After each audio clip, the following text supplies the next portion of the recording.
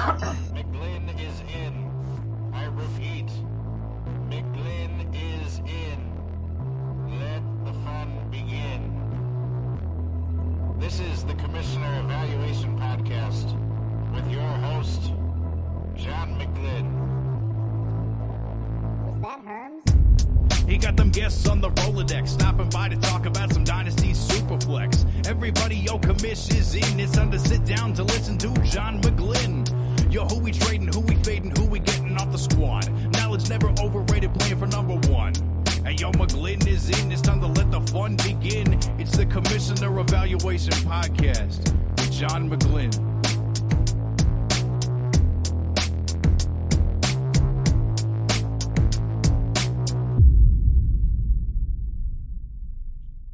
That's our new fun song to start the Commissioner Evaluation show from Herms. Thank you at Herms NFL for all your introduction needs. Thank you very much there, Mr. Herms. Welcome to the Commissioner Evaluation show. Today's noon show should be fabulous as usual, but this week we skimmed through some Fantasy Championship Week 17 NFL news, NFL rumors, waivers, injuries, as well as some Mighty McGlynn Dynasty trades, and we'll evaluate a team. JT, how many championships are you in this year? Oh, man, got smoked in a bunch of semifinals this week.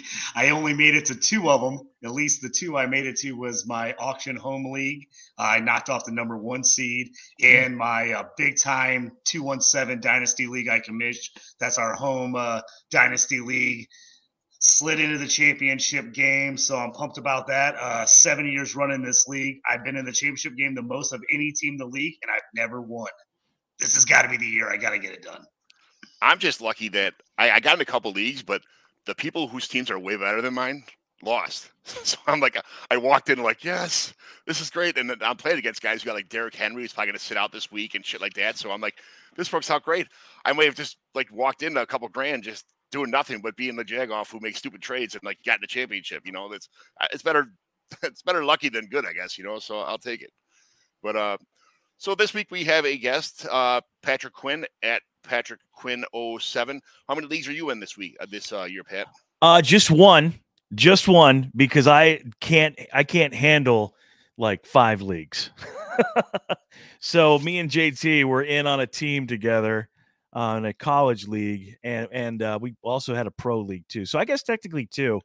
The college one, we just killed it because we both are like, we know college football really well. And that's kind of my focus with the Illini guys.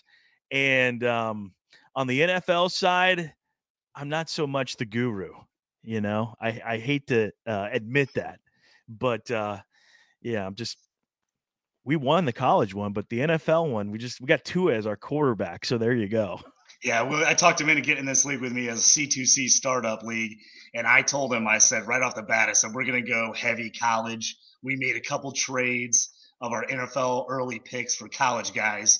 And because I said, we're going to load up early and we're going to go young, stud college team and build our pro team. So that's kind of been our format. We just missed the playoffs in the NFL, but we got a loaded college team that should have a ton of stud picks coming next year. And we should be in the mix to win it again in college league next year. Oh, absolutely. This is great news because I just joined the Kansas Can't League this year myself. So I plan on doing a lot of off-season content with JT, and you know, this is great that you're, you know, college guy too. You're more than welcome to jump on the show whenever you want to.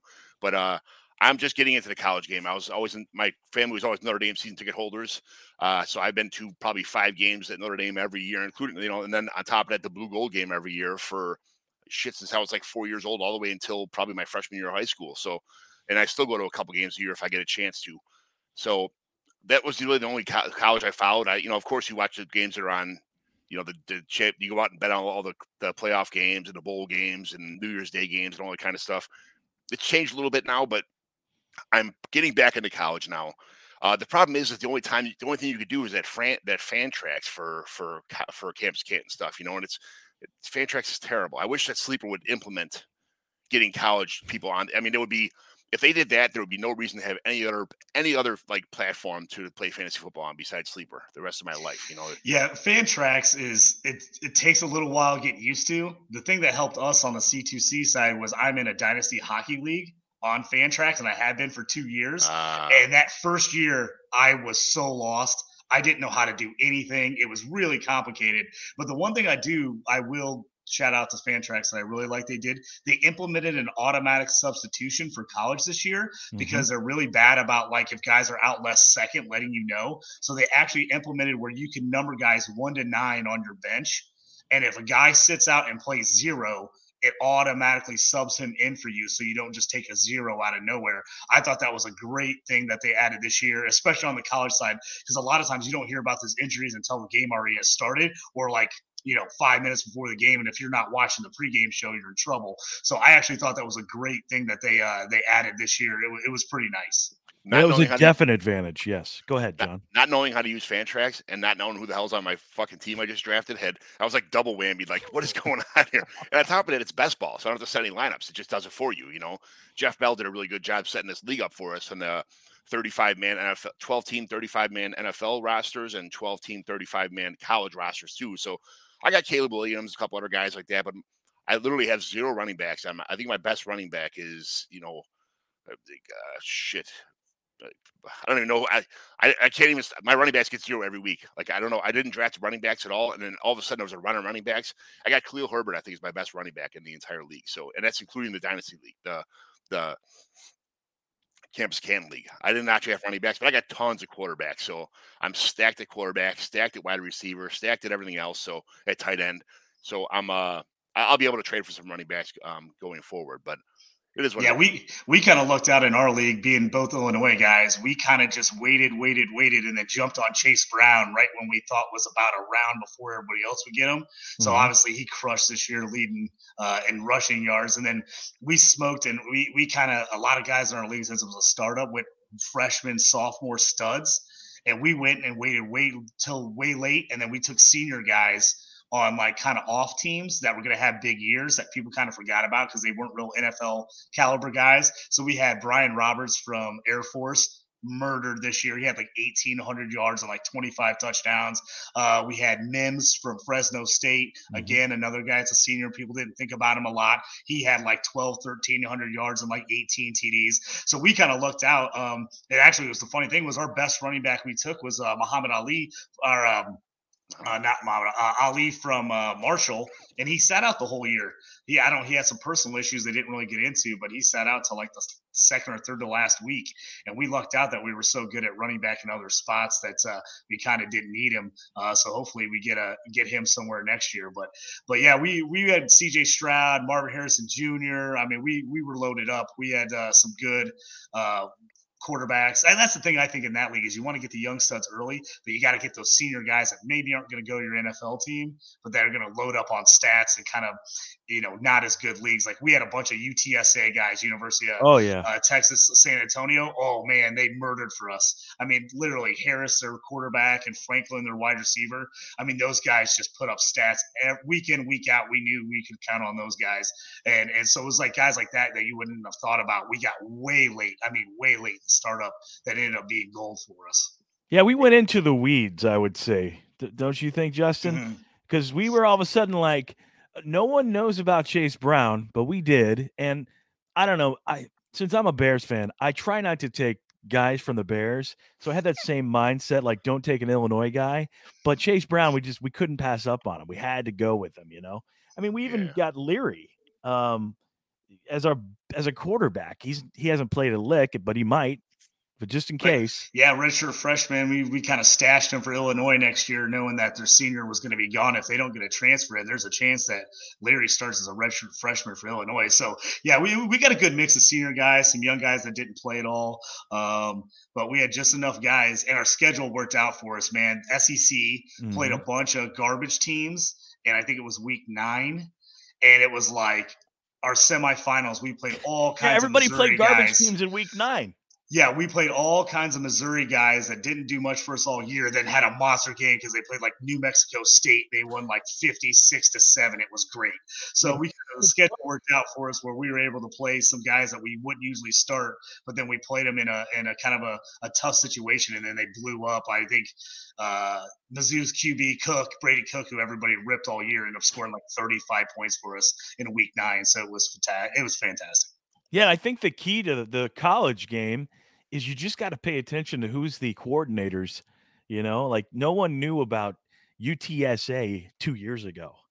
Coastal Carolina, no one really knows much about them unless you're Justin or me and you stay up way too late to watch, small time football. But yeah, we had Coastal Carolina's McCall, their quarterback. He crushed all year for us as a 3-year starter at Coastal Carolina. So yeah, we dove deep into some of these small schools that we knew were going to put up some points, and it worked out for us. How is that going to translate into the NFL game with these small school guys? Good question, Justin. Tell that. Yeah, there's some of these guys. I mean, some of these guys they're not gonna get a shot. You're using them for C2C, and when they're done, they're done.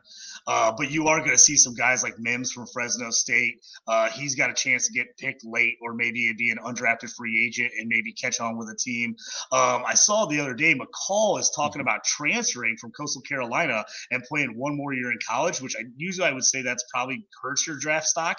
But if he can go to a bigger school and have the same success he had at Coastal Carolina, I think all of a sudden he jumps into maybe a 3rd or a 4th round pick next year in the NFL draft because he's got decent size, good arm, and he's just one of those guys that doesn't turn the ball over. Every year in college he's been like 28 TDs, 2 interceptions, 3,000 yards. Just really solid with the ball. So he's a guy I think if he can actually end up on a bigger school next year and play really well, I think all of a sudden he might have a 3rd round draft stock, which would be kind of huge moving forward in a super flex league. Nice. I did a little bit of homework before I drafted my last year's players anyway. So I traded for Caleb Williams. I got Bo Nix, Xavier. My son went to school with Xavier Valladay from ASU, so I drafted him. I got a couple guys on my team that just because I know they played in Chicago Catholic League, so I drafted them. That's the only reason I even took them, But a couple other decent guys, Xavier Worthy. So I'm not knowing. I'm catching on a little bit, but it'll be a while. I'm in a league with Christian Williams and Jeff Bell and a couple other guys like that run their own. They do the dynasty. What the hell? Jeez, the Devi. I don't know why I can't think of the show right now, but they have a real good Devi show for all the college stuff too. So it's Devi Rewind, but learning this stuff is great. I just feel that's good. I was always a redraft guy, and then I got into Dynasty, and I'm like, I'm never going to play Dynasty, and I got in. Now I just hate redraft now, and I'm like, all right, I'm going to try this Devi stuff, even though I said I'm never going to do it. Now here I am going down the rabbit hole with Devi leagues and stuff. Now it's never going to end. I don't think. I'm just not going to do IDP. That's the only. I didn't know anything about Devi until I was talking to JT back in what was that, August, and that just opened up my eyes. My goodness. I need to get into more of these. I need to get into that 217 league too. Yeah, it sounds like it's loaded. I have to bring you in as my partner in that league. We'll have to talk about that one. Okay, cool. Nice. All right, so let's find out about you here, Patrick. There's no show last week. Well, I'll talk a little bit about myself first. The no show last week. JT and myself were just too busy with Christmas stuff, family stuff. JT's got a restaurant and stuff, so he has stuff going on. I work midnights, Christmas Eve, Christmas Day. I got to work days. I got to work 12-hour days on New Year's Eve and New Year's Day too. So my holidays are kind of messed up this week. I missed out on Christmas with my mom and dad, my brothers, my niece and nephews. I didn't get to see them open their Sephora, Starbucks, Target, Roblox, and 7-Eleven gift cards, which I absolutely hate buying. I miss like toy sets like Cats of Grayskull and G.I. Joe stuff and all this stuff. Like now there's no fun in handing a kid a gift card for Christmas. It hurts my heart to do that. Patrick, what did you get your kids? Well, I got my son some cash because he's hard to shop for, and he's going to the ReliaQuest game, bowl game, the Illinois game, on the 2nd. That was a great video you put on Twitter. If nobody saw that, check it out. It was super cool. Your daughter looks so pissed off that he's going. Yeah, her jaw was on the ground, like he gets to go to Florida without me. But yeah, she got an iPhone. I figured it was time to get her a phone because everybody else in this house has one, and she goes over to a friend's house and things like that. And kids are on all these apps. So it's heavily guarded though. Let me tell you that. So there's a lot involved in that. So she got an iPhone. He got tickets to the game and some cash and bunch of PlayStation games, PlayStation 5 games. And yeah, I tried to think back to when I was 13. All I wanted was like, whatever Madden game was out and whatever college football game was out. That would make my Christmas. So I think when I was like 11, 12, I was still collecting He-Man guys and shit like that, and wrestling guys. Like I was super. I played football every day. We played lob league every day. We played fast pitch. We played basketball. We played everything, and then like we'd play. I think when I was 13, I think we probably had an Atari. I don't know if probably not an Atari anymore. We probably had the NES Super Tackle Bowl, shit like that was going on. So yeah, a video game, couple bucks. Things got serious by the time we were like 15, 16 years old. We all had, was it Sega? And then PlayStation came out right around that time. The first PlayStation 1 right around that time. So we had multiple TVs over at JT's house, and we'd be playing college football, or we'd play. I never played GoldenEye because I was just not good at GoldenEye, but everybody was nuts on the Golden Gun. But you get me playing a college football game or Madden, I was there. Bill Walsh college football was a fantastic game. That game was awesome. That was the Pandora's box, man. Yeah. I wish that was one of the best games ever. I love that game. That game was great. That's going to help me more with my campus can shit when that comes back. I'll know everybody on every team from playing that game. Yeah. Well, hopefully the nice thing is, I don't know if you guys did this, but I was a psycho. I would go through and print off every team's roster, and I would type in every player's name. Me too. And change their number if it wasn't the correct number, if they jacked it up on the game. And I had every team, all 117 or whatever D1 teams, I had every player's name and everything on there. I spent like a month when I got the game doing that.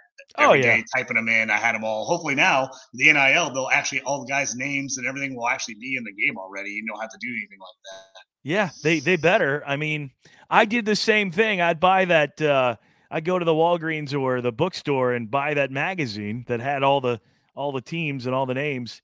And even if they had the guy as the wrong color, I would change his color of his skin just to make sure. Yeah, every once in a while they totally jack somebody up on the team that would be nothing like they actually were in real life. And you're like, what are they doing? So you got to go in there and adjust them all and everything else to them. Yeah. And us living in a campus area, you knew some of the players too. So if they didn't look the same in real life, you had to change that too. So I can tell you what Simeon Rice looked at in real life. I played head-to-head versus him, Ronaldo Wynn, guys like that. Like, it was Simeon Rice was about 6'9", like, probably he was a beanpole back in the day. But I was blocking. I played left tackle. He played right end for Mount Carmel, and I'd be blocking him, and literally I was blocking his belly button. I'm looking up at this guy like.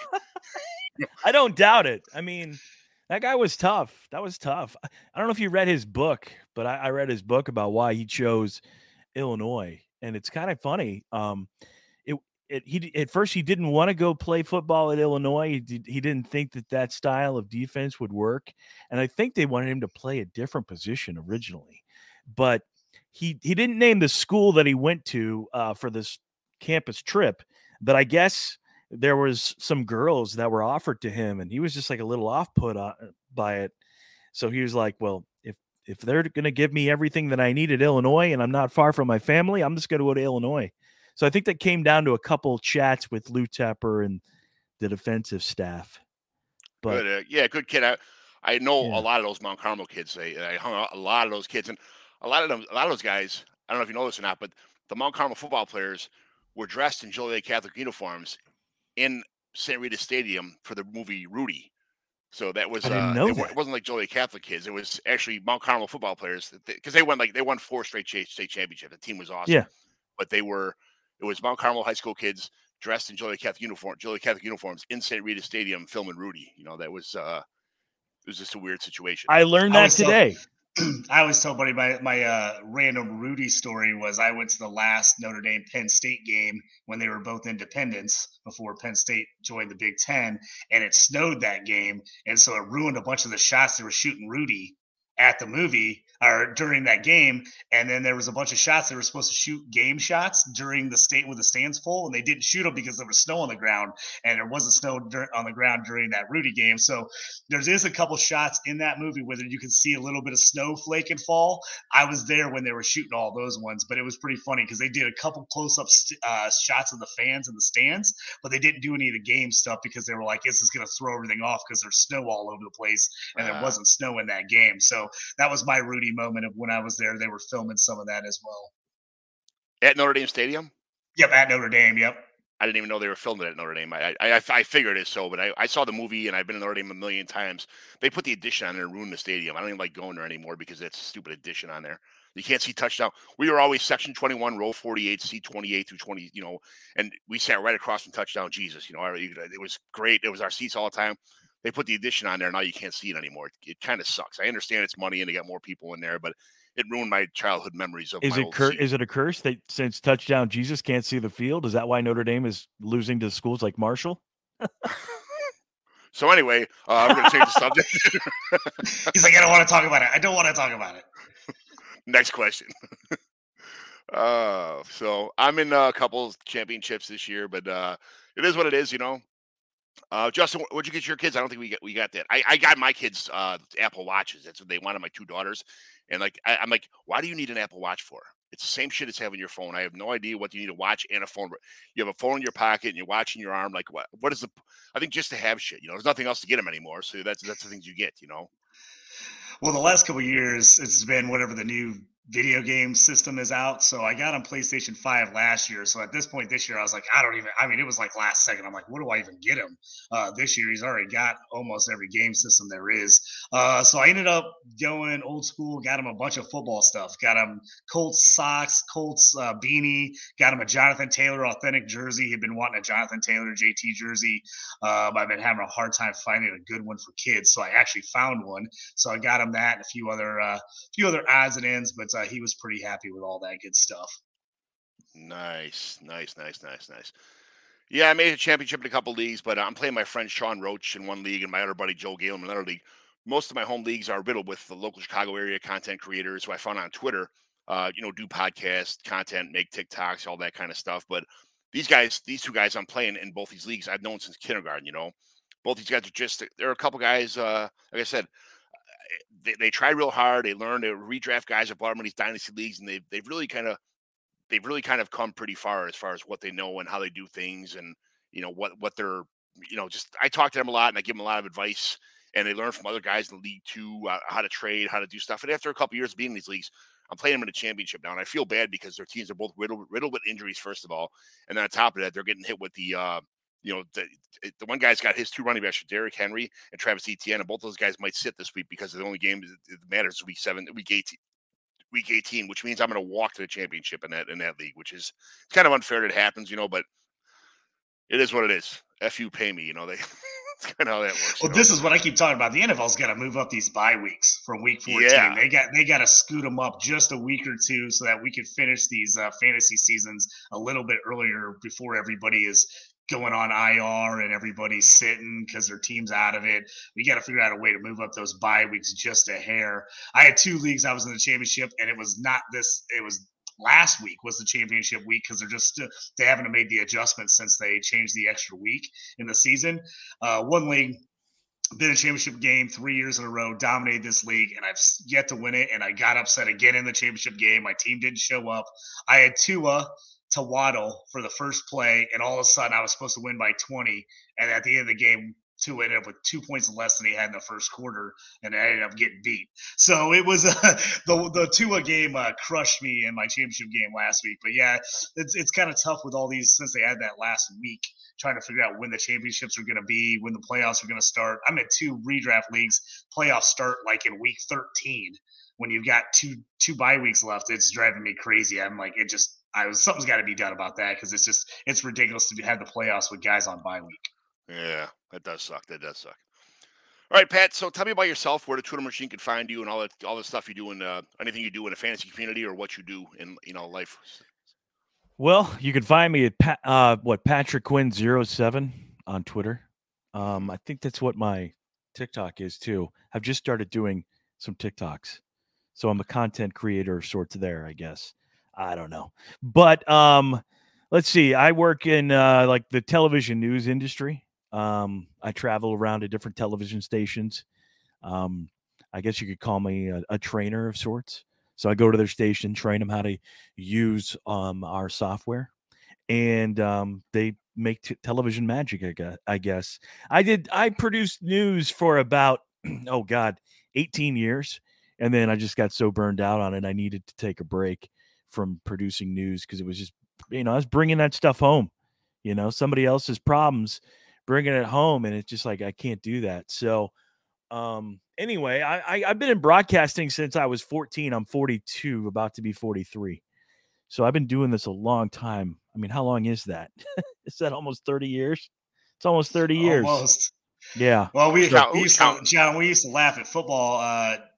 Patrick, after our games, would go in and work the night show at the radio station after our Friday night football games. Mhm. Game get over, everybody else would go out, hang out for a bit, and Patrick's running off to work. Everybody's like, "What are you doing?" He's like, "I got the late shift at the radio station tonight," and he would be running off doing that. It was crazy. He's been doing it forever, man.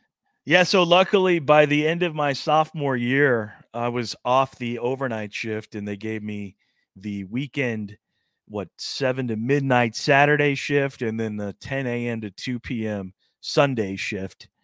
So then the only thing I had to deal with was maybe a couple football practices that went late in the day on a Saturday, or baseball games when I played baseball. But yeah.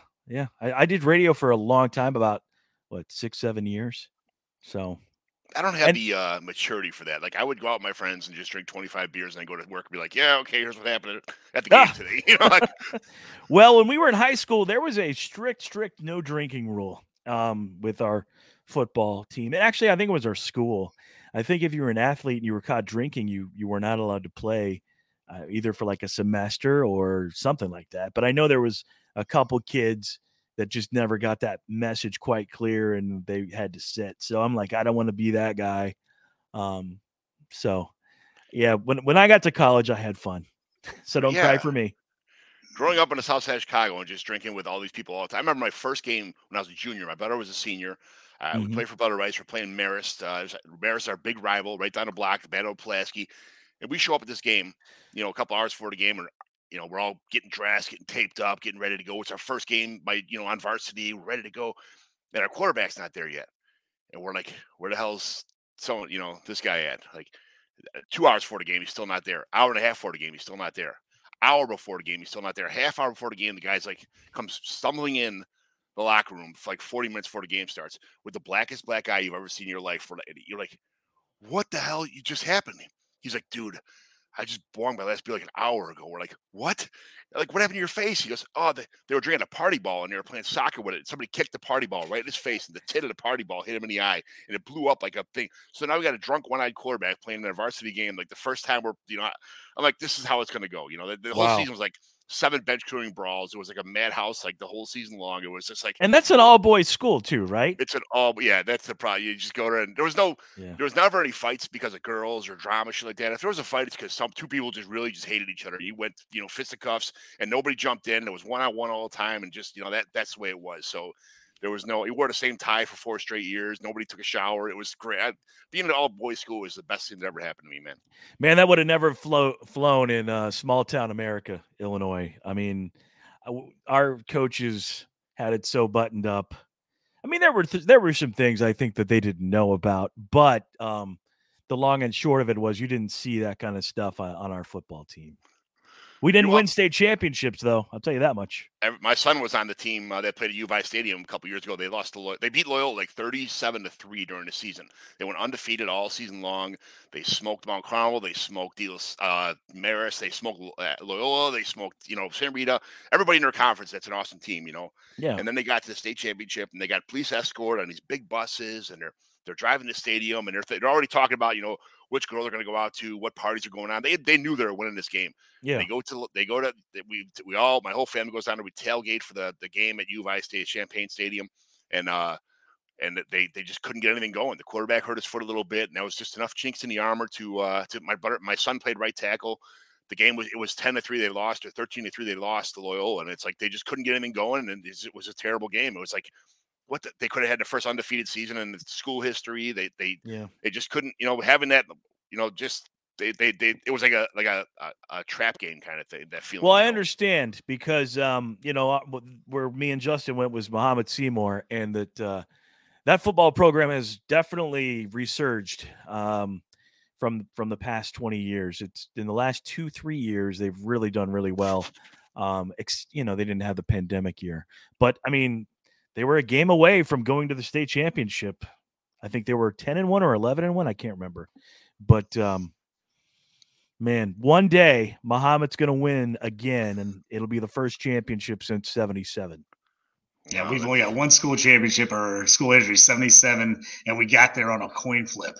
It was a coin flip to make the playoffs, and we won the coin flip to get into the playoffs. It was pretty ridiculous. But yeah, like Patrick said, we were good all the way through the 80s and 90s, and then mid 2000s we kind of tanked it off after a while. I coached there for 7 years. We were really good every year, and then we had a couple rough seasons, and then last 2 years we went undefeated back-to-back years, which is I think it's the first time we've ever gone undefeated back-to-back. Yeah. But yeah, just can't get over the hump in that playoffs. We get deep, and we get a team that's a little bit bigger than us, a little bit more mature than us, and we just can't seem to sneak by them. And if they had the home field advantage the entire time throughout the playoffs, Muhammad would probably be either a state champion or had been at least to the state championship once in the past. If the queen had balls, she'd be the king.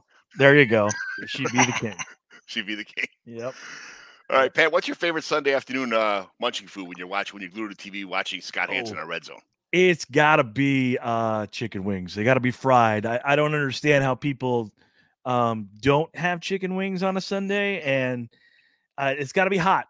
They got to be hot. Yeah, and what about ranch dressing? You got to have ranch dressing with blue it cheese, too. homie. Yeah, I'll do blue cheese. Yeah, and then I drink a couple Bud Lights, and I'll drink a little bit of Miller Lite too. I see that behind you. Bud Lights.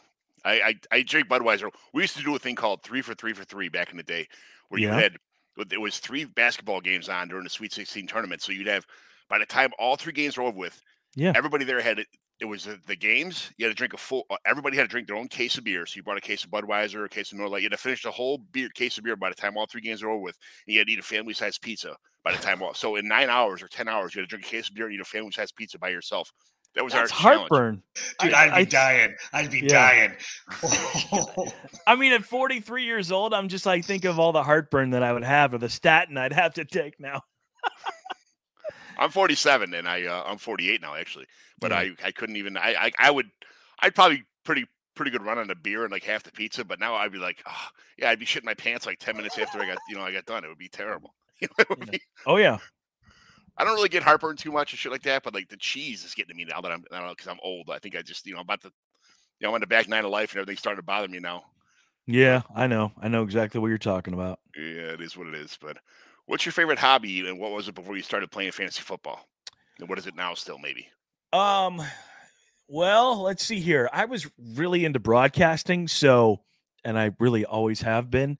So I had a satellite dish, and when I was a kid, and I would try and find like obscure TV channels, or try to get like, okay, can I get the Boston station? Can I get the Phoenix station? And just try and tune that thing in. You remember those C-band and KU-band satellites? That was a secret passion of mine, I guess. That was a little hobby of mine.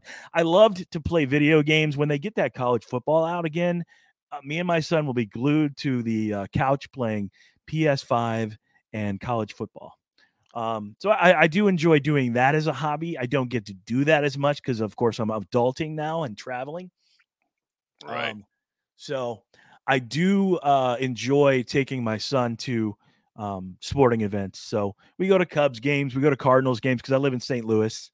We go to Illini football and basketball games. So I enjoy those are my hobbies, I think. I've been we used to do a thing with our guys, just all guys and our sons only, no wives, no daughters allowed, just guys. We'd go to stadium to stadium. St. Louis is one of the ones. St. Louis is an awesome little town. It was one of the ones we went to besides like Detroit and Philadelphia, and like probably been to like 15 different stadiums. But St. Louis is one you have a family section. It's just for people who don't know this. You go there, and back in the day, now that our kids are old, we haven't gone in a while because everybody's got sports and shit. But you get a wristband, and you go in there. And St. Louis also has a thing where you register at the window, and they just give out free tickets that nobody showed up to. It could be a skybox seat, or it could be rolled 37,000. Those are the 11:20 tickets. Yeah, you don't know what you're going to get. Yeah, it's awesome. I love that. But the family section was you go there and you get a wristband for like $27. I think it was last time. You get a ticket to the game, and as long as the kids have the wristband on, it's all you can eat. They get hot dogs and pretzels and whatever else they want to. Anything you can eat as much as you want to. It's all you can eat, including adults. Very smart. You can't drink in that section. You can't go like anywhere else. You can't go like 5 sections over and get a beer. You cannot drink the entire time you're in the game because you're with your family. That's why the reason for the discount kind of thing, So, but yeah, it's pop. But we had a blast. It was absolutely awesome. It was the stadium. Yeah, I would definitely suggest you do it again. I mean, even if I could go 9 innings without getting a beer. I mean, I usually try to go and get at least one beer. But the beer at Busch Stadium, can we talk about how, the beer it's brought in from 3 miles away, but it cost me almost $11.50 for a 16-ounce beer. I think it was almost $1 an ounce. I think it was $13.75 at Comiskey Park this year. I was like, what? I don't go to Cubs games. I'm a South Sider. I've gone to 100,000 White Sox games in my life, but I've been to Cubs Stadium like twice, whatever that garbage place is up north. Yeah, we call it Sox Park down there. So you calling it Cubs Stadium is fine. We call it Sox Park. Yeah, it sucks. Comiskey Park is so much better than Wrigley. It's the family atmosphere there is absolutely awesome. Wrigley Field is nothing but like there was no lights there all the time, so it's nothing but a company outing all the time. Look at me, I'm a bleacher bum. Hey, look at. If you've been there in the past 2 years, so since the pandemic, they gutted the place. Okay, I know we're not here to talk about Cubs baseball, but the stadium is not the stadium that you grew up going to. Where's the mute button at right now? Hold on. Yeah. It's totally corporate. It's different now. It's not the same, I will say. I was there 2 years ago when they put that TV in, and that TV in left field is absolutely fantastic. That is the clearest. The TV's 4 times the size of my house, and it's got it's clearer than the best TV I've ever seen in my life. That thing is awesome. It is pretty. I was there for a Sox Cubs game, like I think it was 2 years ago or 3 years ago or something like that. I think it was right before the pandemic. So. They were making tons of renovations. Actually, my buddy Juan Alvarez was a plumber when they were doing the new field, and he asked all of us, if you have any memorabilia, grandpa's pictures, stuff like that, anything, let me know. And he put it like underneath the plumbing pipes in the foundation when they were doing it before they poured the concrete for the field. So we got a bunch of memorabilia underneath the stadium, underneath Wrigley Field itself. So wow, super happy about that. My grandpa was a big Cubs fan. That's my great grandfather was the chief groundskeeper at Wrigley Field for almost 30 years. That's awesome, man. I like to hear those stories. Yeah. That's why I'm a Cubs fan. That and WGN and Harry Carey. I mean, hell, I wanted to be Harry Carey when I was a kid. So Sandberg spelled backwards. Yeah, he kind of went off the rails when he started losing his mind and, drinking during the broadcast. After the 5th inning, it was like you said, whatever. It's like Steve Stone just took over. I did like the movie with the Sarge, Gary Matthews, and Ron Say, and Sean Dunston and Andre Dawson. I did like those teams back in the day, but when they cut Andre Dawson, I get a real wild hair up my ass when teams piss me off. Andre Dawson was my favorite player by far in baseball at that point in time. Oh yeah, they just kind of like kicked him aside the same way the Bears did with Wilbur Marshall. That's why I'm not a Bears fan anymore. The way they did with Wilbur Marshall, but I don't know. I'd rather just be a Sox fan now. That kind of I was a fan of both teams before that, and then that was it. I will say that I will watch White Sox baseball because I like their play-by-play team with Jason and Steve Stone. You learn so much about baseball watching Steve Stone talk about baseball. He will predict what's going to happen before it happens, and that's the way it's always been with him in the almost 40 years that he's been doing this. But I mean. Before, you couldn't pay me to watch Wimpy and what's his name? Hawk, baby. Get out of Hawk, here. Harrelson. He was awesome. You couldn't do it. I'd much rather have a guy that spells guys' names backwards instead of any great stats going on. Can of corn. And that's a White Sox winner. Yeah. That's right. So anyway, if I already know about your if you had a chance to talk to yourself for 2 minutes when you're 18 years old in your high school graduation day, what would you say to yourself, to say, hey, looking forward to the future, you should blank? I would only have 2 minutes with myself. Wow. I would just say, stick with that TV and radio dream. You'll meet your future wife that way. And, it's going to be a little bumpy here and there, but just, stay the course, stay with it, because that's, My when I was 18, man, I was all into two things. Well, 3 things. It was broadcasting, sports, and my girlfriend. And if you would have told me at 18 that wasn't going to be my wife, I would have been like, you're crazy. But then now, things are great. I met my wife through my job, and It's the greatest thing that ever happened to me. I got my 2 kids and all that. So I would just tell myself to stay the course. You can't tell an 18-year-old don't do what your dream is. Right. You can't be a dream killer because then they're going to write you off. Right. Yeah, no. If somebody told me that if you do this, you're going to make $10 million, I'd still be like, yeah, pound sand, buddy. I'm going to smoke cigarettes and drink beer.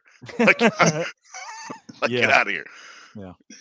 So, all right. So let's get into the fantasy football aspect of this. I'm a commissioner of a bunch of home leagues here. How does your leagues determine your playoff teams, like points, record, both? Like, how do you determine who's in the playoffs? Well, I believe that this league that we were in, wasn't it both points and record? Because it was record for the top 5 and points for the 6th playoff spot, which is how I do a majority of my leagues. I have a couple leagues we do the 5th and 6th spot are points, but a majority of them we do just the 6th spot. And then depending on a couple, me and John always get this about other people about if you have divisions or not, because a lot of people hate divisions, but me and John have divisions in a bunch of our leagues. So usually division winner, next best record, and then points, depending on how you break it down. There is usually how I do it in pretty much all my leagues. I have 1 or 2 that have stuck with the overall record no matter what, and it drives me crazy because when you have 3rd points overall scoring and you miss the playoffs, it just makes you hate fantasy football. Well, we didn't have any divisions in our league either, too. So not in this C2C one we didn't.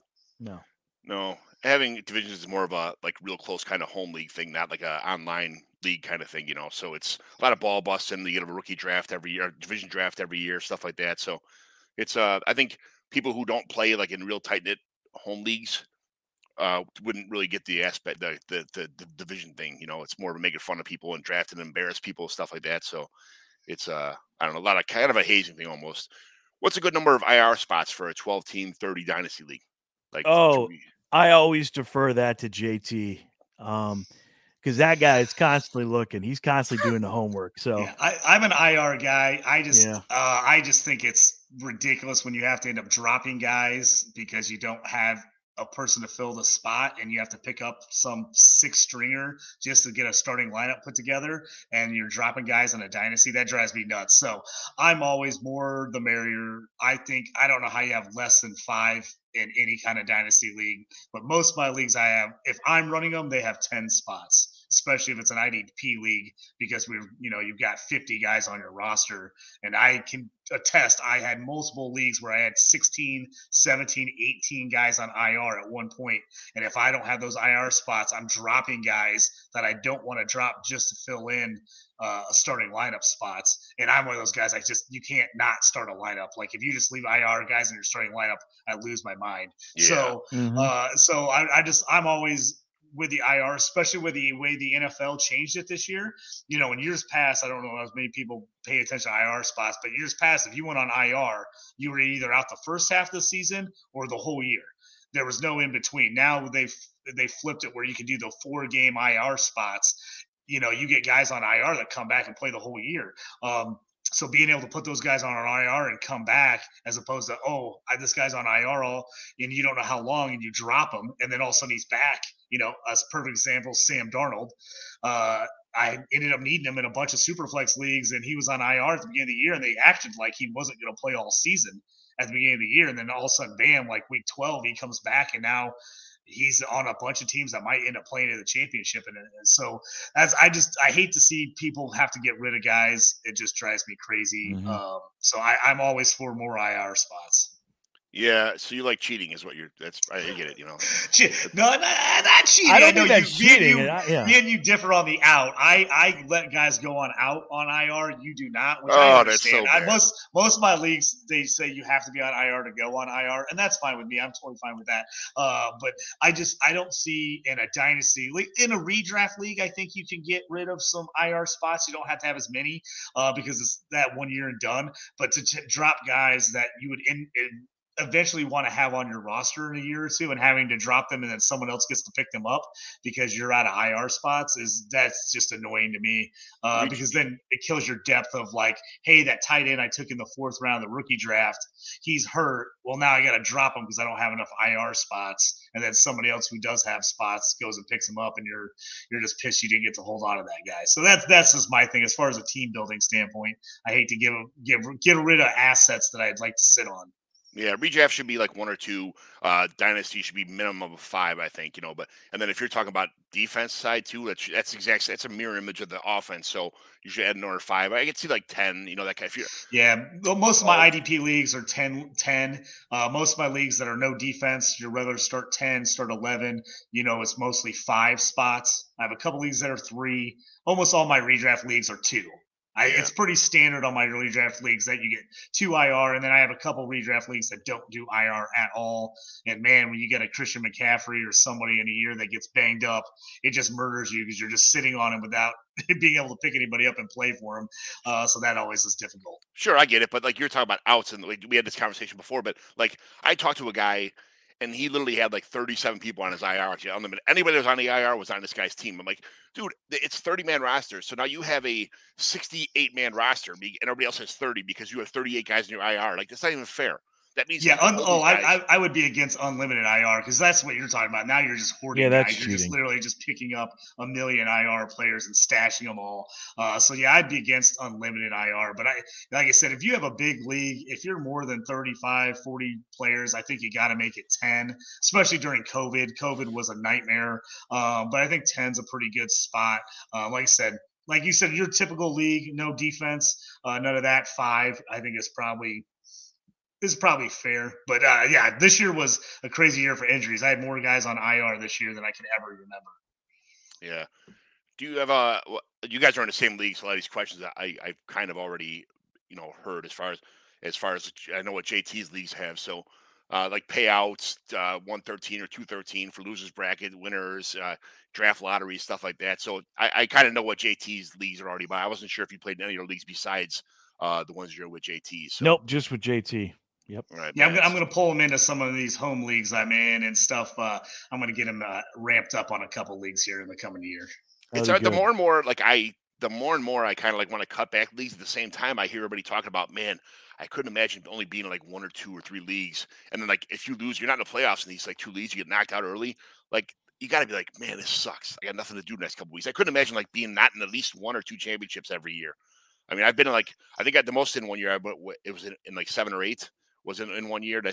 I just kind of expect to be in at least 2 or 3 or 4. Like it's just. I think there was 1 year in the last 25 years where I didn't have a championship game, and I was sitting there like chewing my nails, peeing on myself. I didn't know what John, I always tell the story about 1 year I was in 11 leagues, and I was in the semifinals or finals in all 11 leagues. I was so pumped. I'm counting the cash already. I'm like, man, if I go 500, I'm banking this year. 0-11. 0-11. My teams just tanked across the board. Every league, I was favored in like every league. I lost all of them, so lost semifinals or championship game in every league. That was probably one of the hardest years for fantasy, just because I thought my teams were great all year, and then just to come out with 0 titles was just brutal. That would be my fear right there, because you never hear, John. Think about it. You never hear about the big losses, but you always hear about the big wins, right? That would be my fear. It's a fear comes true sometimes. And literally, I'd rather have somebody behind me with a fucking 9-iron hit me in the nuts like 37 straight times than not being a championship. Yeah, you don't tell anybody that you lost 11 championships. In 1 year. But that's also what you get when you draft 90% of the same players, which I tend to do in a lot of leagues. But because you don't want to be rooting against yourself. Yeah, I still stay the course for the most part. But yeah, that was the 1 year I will always stick out in my mind that everybody tanked the same week, and I went 0-11. I just couldn't. I mean, I just kept checking the scores. So I'm like, I can't believe I'm losing. I can't believe. Oh my god, I'm going to lose. And it was like every league every league I needed a guy to score X amount to win. He scored just under that, and then the other guy I played had that same guy, and he scored just enough to beat me. It was just one of those years where nothing went my way. But yeah, I was disappointed to be only in a couple this year, but at least it was something. I think I maybe made 4 championships, 3 or 4 semifinals. The ones that really killed me this year was I missed playoffs in like 4 or 5 leagues by 1 game. And then my team has scored the most points. Now that we're in the playoffs, my team is smoking. All my teams have gotten hot. I'm scoring 200 points a week, and I'm just sitting there in the toilet bowl. And I'm like, oh, my God, if I would have made the playoffs, I could have won this thing. Right. You'd be having your glasses on, your hat, getting ready for the championship. I'd be living large, man. I'd be sitting back just like, here we go. Let's count this money. Fucking right. That's how it works, boy. All right, so waiver wire targets this week. Look for first of all, like I say every week, look for the mistakes of the rest of your league. See who's my daughter's going to work right now. Bye, Jubies. I love you. Look, she works at Mario Jacosi right now. My daughters are old. Like I'm an old man, and my kids work for a living. It's terrible. At least they're working too, so that's good. They all got. My daughter works. She's nursing. She's got a full scholarship to what's the one that's right over the border, or St. Ambrose. She got a full scholarship for St. Ambrose for nursing and for lacrosse. And then my other daughter works. She works at Mario Jacosi right now as a hair stylist, hair colorist. Anyway, I got one that's a senior in Wisconsin Whitewater, and one's a plumber at Northwestern University in Evanston. And so it's he does a lot of shit around the house. I'm super proud of him. Good. So it and is keep nice. that job at Northwestern. Keep that. That's a job you do not leave. Yeah, well, first of all, he's got to stop playing video games and then find a girlfriend. But if he has kids, he'll be able to. All the kids will be able to go to school for free there because he's an employee. Yeah. So that'd be a huge perk. And I bet it pays well. So that's good. He made as much money as I did last year. The kid's fucking 25 years old playing video games, and he makes sitting. He bought his own place a couple years ago, and he bought up. He got his Floyd card. I got a couple guns. I'm not like a gun freak, but this guy is. He works at Rinks, the gun place, and but he's like, I got a Floyd card. I go, good. If you can afford guns, you can afford your own fucking house. Get out of here. Go. So he moved out, bought his own place, and bought like 10 million guns. And then what happens? The market like rises. Somebody offers him a lot of money for his house, so he sells his house. And he's like, can I move back in? I got an offer I couldn't refuse. I'm like, yeah, move in, save some money, and then move back out again. But literally, it's going to take a fucking act of Congress to get him out of my basement now. He's not going anywhere like this. Yeah, I've souped up my basement for my 13-year-old. This kid ain't leaving here either, man. No, they're never. That's part of my hobby is setting up all this stuff in the basement here. It's just. I had my whole thing was done. Dolphins colors, a carpet, a drop ceiling. I got a bathroom down there. I was just tempted to put just a urinal in there so the girls couldn't even come down there, just guys, But I had it all done, all this and that, and then the kids are fighting. I'm like, all right, you can move downstairs for a little bit. And now they're just that. Now it's the palace. It's literally it's like a college fraternity down there. They got their own rooms of 4,000 square foot. They come home with these. Oh yeah, look at this TV I bought. I got the PS5 the day it came out. I got this game and that game and everything else. And it's like, you motherfuckers. This is supposed to be my bachelor pad, or my whatever you call it, my daddy hide cave.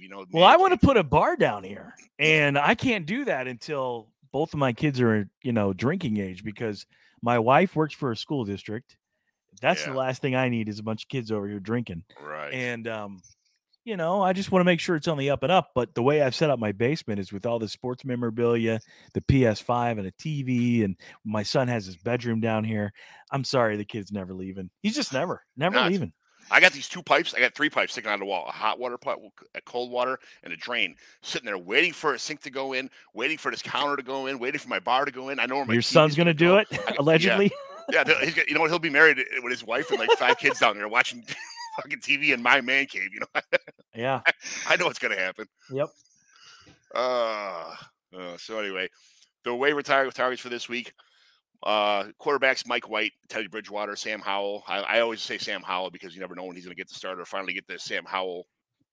It's not this week, but look for him when he's available. A lot of people forget about him or dropped him already.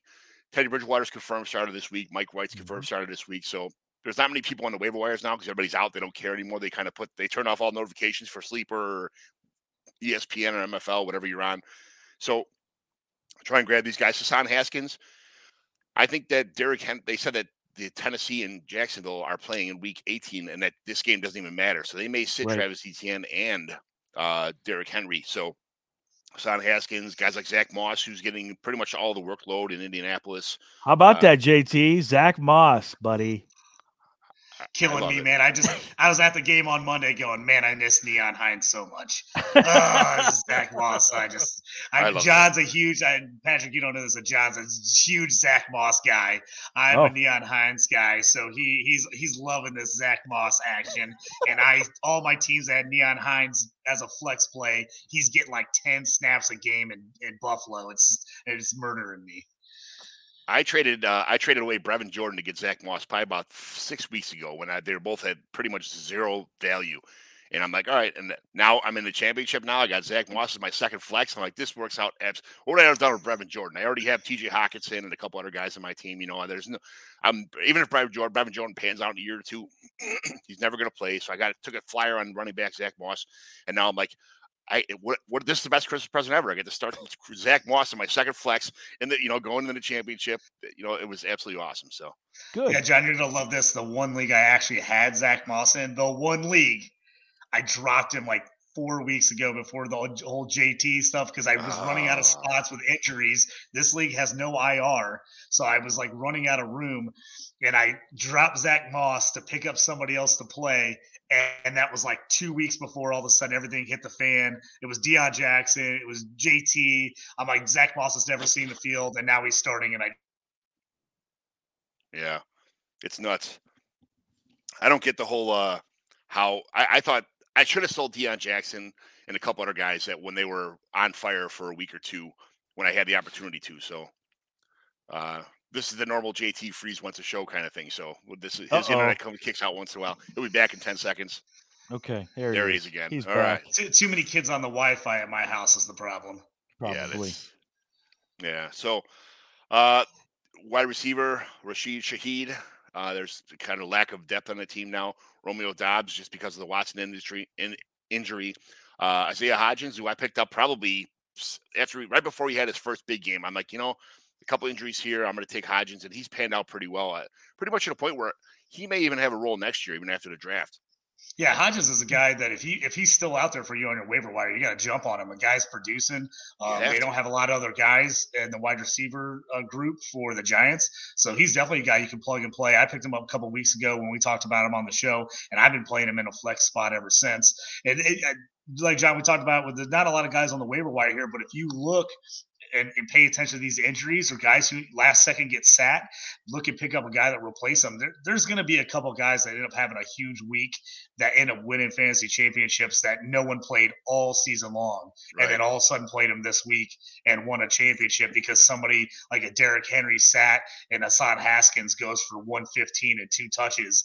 And you're like, I didn't play him in one game all year. And now all of a sudden I'm winning a title because of him. Yeah. There's always those guys out there. It is what it is, man. It's you got to just be active, kind of stay on the reports. That's why it's kind of unfair. People want to have like open waivers all the time with no, I like daily waivers during, Wednesday, Thursday, Friday, Wednesday morning, open them up and then first come, first serve after. But the entire offseason, I shut down my waivers after the NFL Super Bowl. A week after the NFL Super Bowl, I shut off my waivers because there's trading all year round, but waivers, because a lot of my friends are all cops and firemen and shit like that. And it's not fair to those guys who are in bodysuits, making arrests, doing whatever, putting out fires, where somebody else is just sitting at a computer all day long. Matthew Berry said this, well, picking them up. It's not fair. So I shut them off during the week. Weekly waivers has been something we talked about, but the off season, people got family lives, are on vacation. They can't be sitting around waiting for the stuff. So you could trade all you want to, send trade offers, but the waiver wires offer from all the way from the week after the NFL Super Bowl until like a week before our rookie draft, which is usually in like, May or June or something like that. So yeah, that's fair. I'm the same way, John. I shut off the waivers. I got too many guys doing other things. They want to be involved, but it's too much paying attention. Again, the guys that work on computers all day can jump in and look at that and get an unfair advantage. So I usually knock mine all down until about first game of preseason. I usually do one big waiver wire run for anybody that's going to be looking guys all summer. I'll do one, and then I'll do another big one right before everybody gets cut in my dynasty league, so guys aren't having to get on there every day and check it. That's kind of how I do mine. And we voted for it. Depends on your league. A lot of my guys were like, hey, I want it to where right before the season starts, I can jump in, figure it out. I don't want to have to be looking in June and July. And I'm like, that's fair. Yeah, it is fair. I don't want to be around a campfire. on 4th of July weekend, drinking beers, been in the water, and find out that something happened or this guy got arrested for gambling or whatever, and then next thing you know, like everybody's picking him up. And when I was, 2 days later, I actually have phone service in Michigan, and I stopped, having a blackout drunk for the whole weekend, like, That's fair enough. Yeah, but more Colts here. Jelani Woods pick up for this week. I don't know where all these Colts made the waiver wire this week, but it is what it is. They can't move the ball. Or Jelani Woods, if he's out there. Losses. Yeah, I think Jelani Woods is a good pickup. If you haven't picked him up yet, I mean, Mo Alley Cox at this point is just non-existent with the offense. He gets in there for some snaps, but they don't look his way ever. I can't remember the last time he had a catch in a game. And Jelani Woods is super high upside. So if you're in a league where you didn't get drafted in your rookie draft, and he's sitting out there after a slow start to the season, he's definitely a guy I'd be picking up and holding on to for next season. As well, and he might be a decent play this week if you're really short on tight end. Too bad he couldn't score when they were up 33 points, and they just had to get like some stuff going on to stop the comeback. That would have been awesome. Colts just kick field goals, man. They just kick field goals. All you gotta do is put one in the end zone, and they can't do that. It's like having the Patriots defense, having the Colts kicker. It's like the ultimate cheat code. Yeah, Chase McLaughlin, Mr. Illini, gotta love him, an Illinois guy. So he's been actually doing a really good job for the Colts this year. He's been pretty impressive. They should have kicked it more with him Monday night. They went for it a couple of times when he could have actually put points on the board. Yeah. Any other things I forgot about waiver wire? Any of you guys you could think of? Yeah, like I said, I think at this point it depends on your league and just keep an eye out for injuries, updates, or guys sitting over the next 2, 3, 4 days. And then if there's a guy out there, jumping in, pick him up if you need to play a guy or someone to replace. Yeah, if you got one of those stud running backs or wide receivers that are kind of on the fence on where they play, I'd be immediately looking up for their backups and add to the roster just in case they don't end up playing, so you have someone at least to get in your lineup. Yeah. Thanks to a friend of the show, Adam Hutchinson from 4for4 for I look at his column for injuries, and he's got Tua Tagovailoa for concussions / interceptions is why he's probably sitting out this week. I'm not sure if it's either one, but man, that second half he came out and showed his true colors. I can't stand Tua. He does this shit all the time. The only problem is most of the time that defensive backs play defensive back because they can't catch. That's why they're playing defensive back instead of wide receiver. So he throws like 5 complete interceptions every game that just bounce off defenders' chests or they drop and if this week they finally played a defense that actually caught the errant balls that he threw, and it kind of like, so now he's like, oh, I think I had a concussion, or they verified his concussion and they're blaming he couldn't see or he didn't know he was going, so it's a concussion. Like, I don't know, man. This is shit that I've seen all year long. It's just the problem is the defense actually caught the balls this week instead of him just getting away with the shitty throws. So, John, you're saying that he's faking a concussion? I'm not. You know what? I'm not saying nothing. It just there's sometimes when there's smoke, there's fire. But they said it's concussion, so I don't know. I just don't. I'm not a big Tua fan, so. Yeah, pretty upset I started him over Trevor Lawrence. I had the weather in New York with Trevor Lawrence, so I sat him and played Tua. I think it'd be all nice down there in Miami to have a big game, and it cost me a championship, so that's what I get. I might end up having to get on the Tua hate train with you, John, after that one. It's not as bad as the guy who was in another league had Nick Foles, and it's all he needed was 2 points to win, and he got -5 for the game. Like, Really? That happened. That happened to me in a game earlier this year with Zappy. Came in for Mac Jones. I had him in a 2 QB league as my second QB because I had no one to play that week. He came in. I'm like, oh, he scores like 5 points. I win. He gets 6 points early. I'm like, I'm all set. And then throws 2 fourth-quarter picks. Ends up getting negative points, and I lose by like 2 points. I was like, all he had to do was not throw a pick. Anything but an interception. And he ends up throwing 2 of them, and I lose. I remember the feeling on that. I remember trading text messages with you, thinking we were going to get on that train, but no. Stay far away.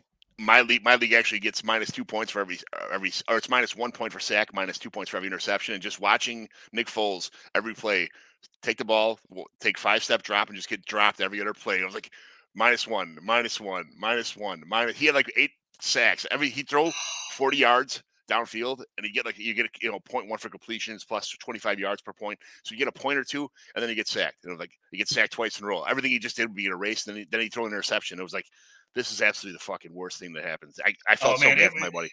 It was worse watching it in real life. It was really bad. I mean, we were sitting there. At no point did we think the Colts were going to score. No matter what they were doing, they're like, oh, they're going to blow this. I mean, I don't even know where he was throwing the ball half the game. He was throwing inside of guys, double coverage. I mean, he had a Paris Campbell in that first interception wide open down the right down the seam, and he threw it into double coverage to Jelani Woods. I don't know what he was doing, but it was pretty ugly. And every Colts fan was talking about what are we going to do at QB, and there was no good answers on Monday night, at least in the stands. The good thing is there's a lot of quarterbacks looking for a home next year, so that's the only, that's you go into. I made this as kind of You're on mute or something. Yeah. Here we go. There you go. Try it now. All right, now you're frozen. It's even worse. Tell your son to get off the PlayStation. Get off whatever is Xbox 370. So the I don't know. The good thing about is that like there's like 7 or 8 quarterbacks next year who will be available. Do you move on to like? I don't think Do you think like Baker Mayfield's available or Jameis Winston or Sam Darnold even or something like that? Do you have to shoot for the moon, or you just pick up one of these quarterbacks that's going to be in a retread booth? Can you guys hear me again? Yeah, we can hear you now. Yeah. Okay, sorry about that. I was kind of half joking, but I was kind of being serious at the game. And I said if the Colts went out and got Gardner Minshew, he would immediately have the #1 selling jersey in the NFL because every freaking Colts fan would immediately be Gardner would be their favorite player just because I know Colts fans too well. Just the stash, everything about him. They would absolutely eat Gardner Minshew up. They would think he was the greatest thing that ever happened there. I almost feel like it's a signing they got to do just because it will be Gardner Mania in Indy. I mean, that's a great point. Absolutely love him there. That is a great market for him to be in. If you think about it, it's a small market. It's the biggest thing for an entire state and part of East Central Illinois. Yeah, I mean, he'll sell the hell out of jerseys. People would love him. I mean, I don't know how good he would do at QB in the long run, but man, he would, dude. It would. I think he would be better than Jameis. Everywhere. I think he'd be better than Jameis Winston. Don't you think? That's it. You're out. Don't ever say it again. John loves Jameis Winston. I still can't believe Jameis hasn't got a home. I still we've talked about it all season. I don't know what the Saints were doing. I mean, even if they thought Andy Dalton gave him a slightly better chance to win, they were out of it. And why wouldn't you see if Jameis is your long-term answer or not? At this point, they just wasted another season of Jameis. And how can you go into the next season thinking he could possibly even be your starter when you sat him this whole year for Andy Dalton? It makes no sense to me. I think Jameis has got to find somewhere else to go next year. There's something we don't know.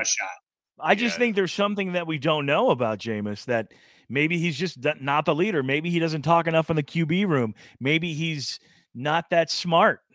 Maybe he can't handle the playbook. Something's up.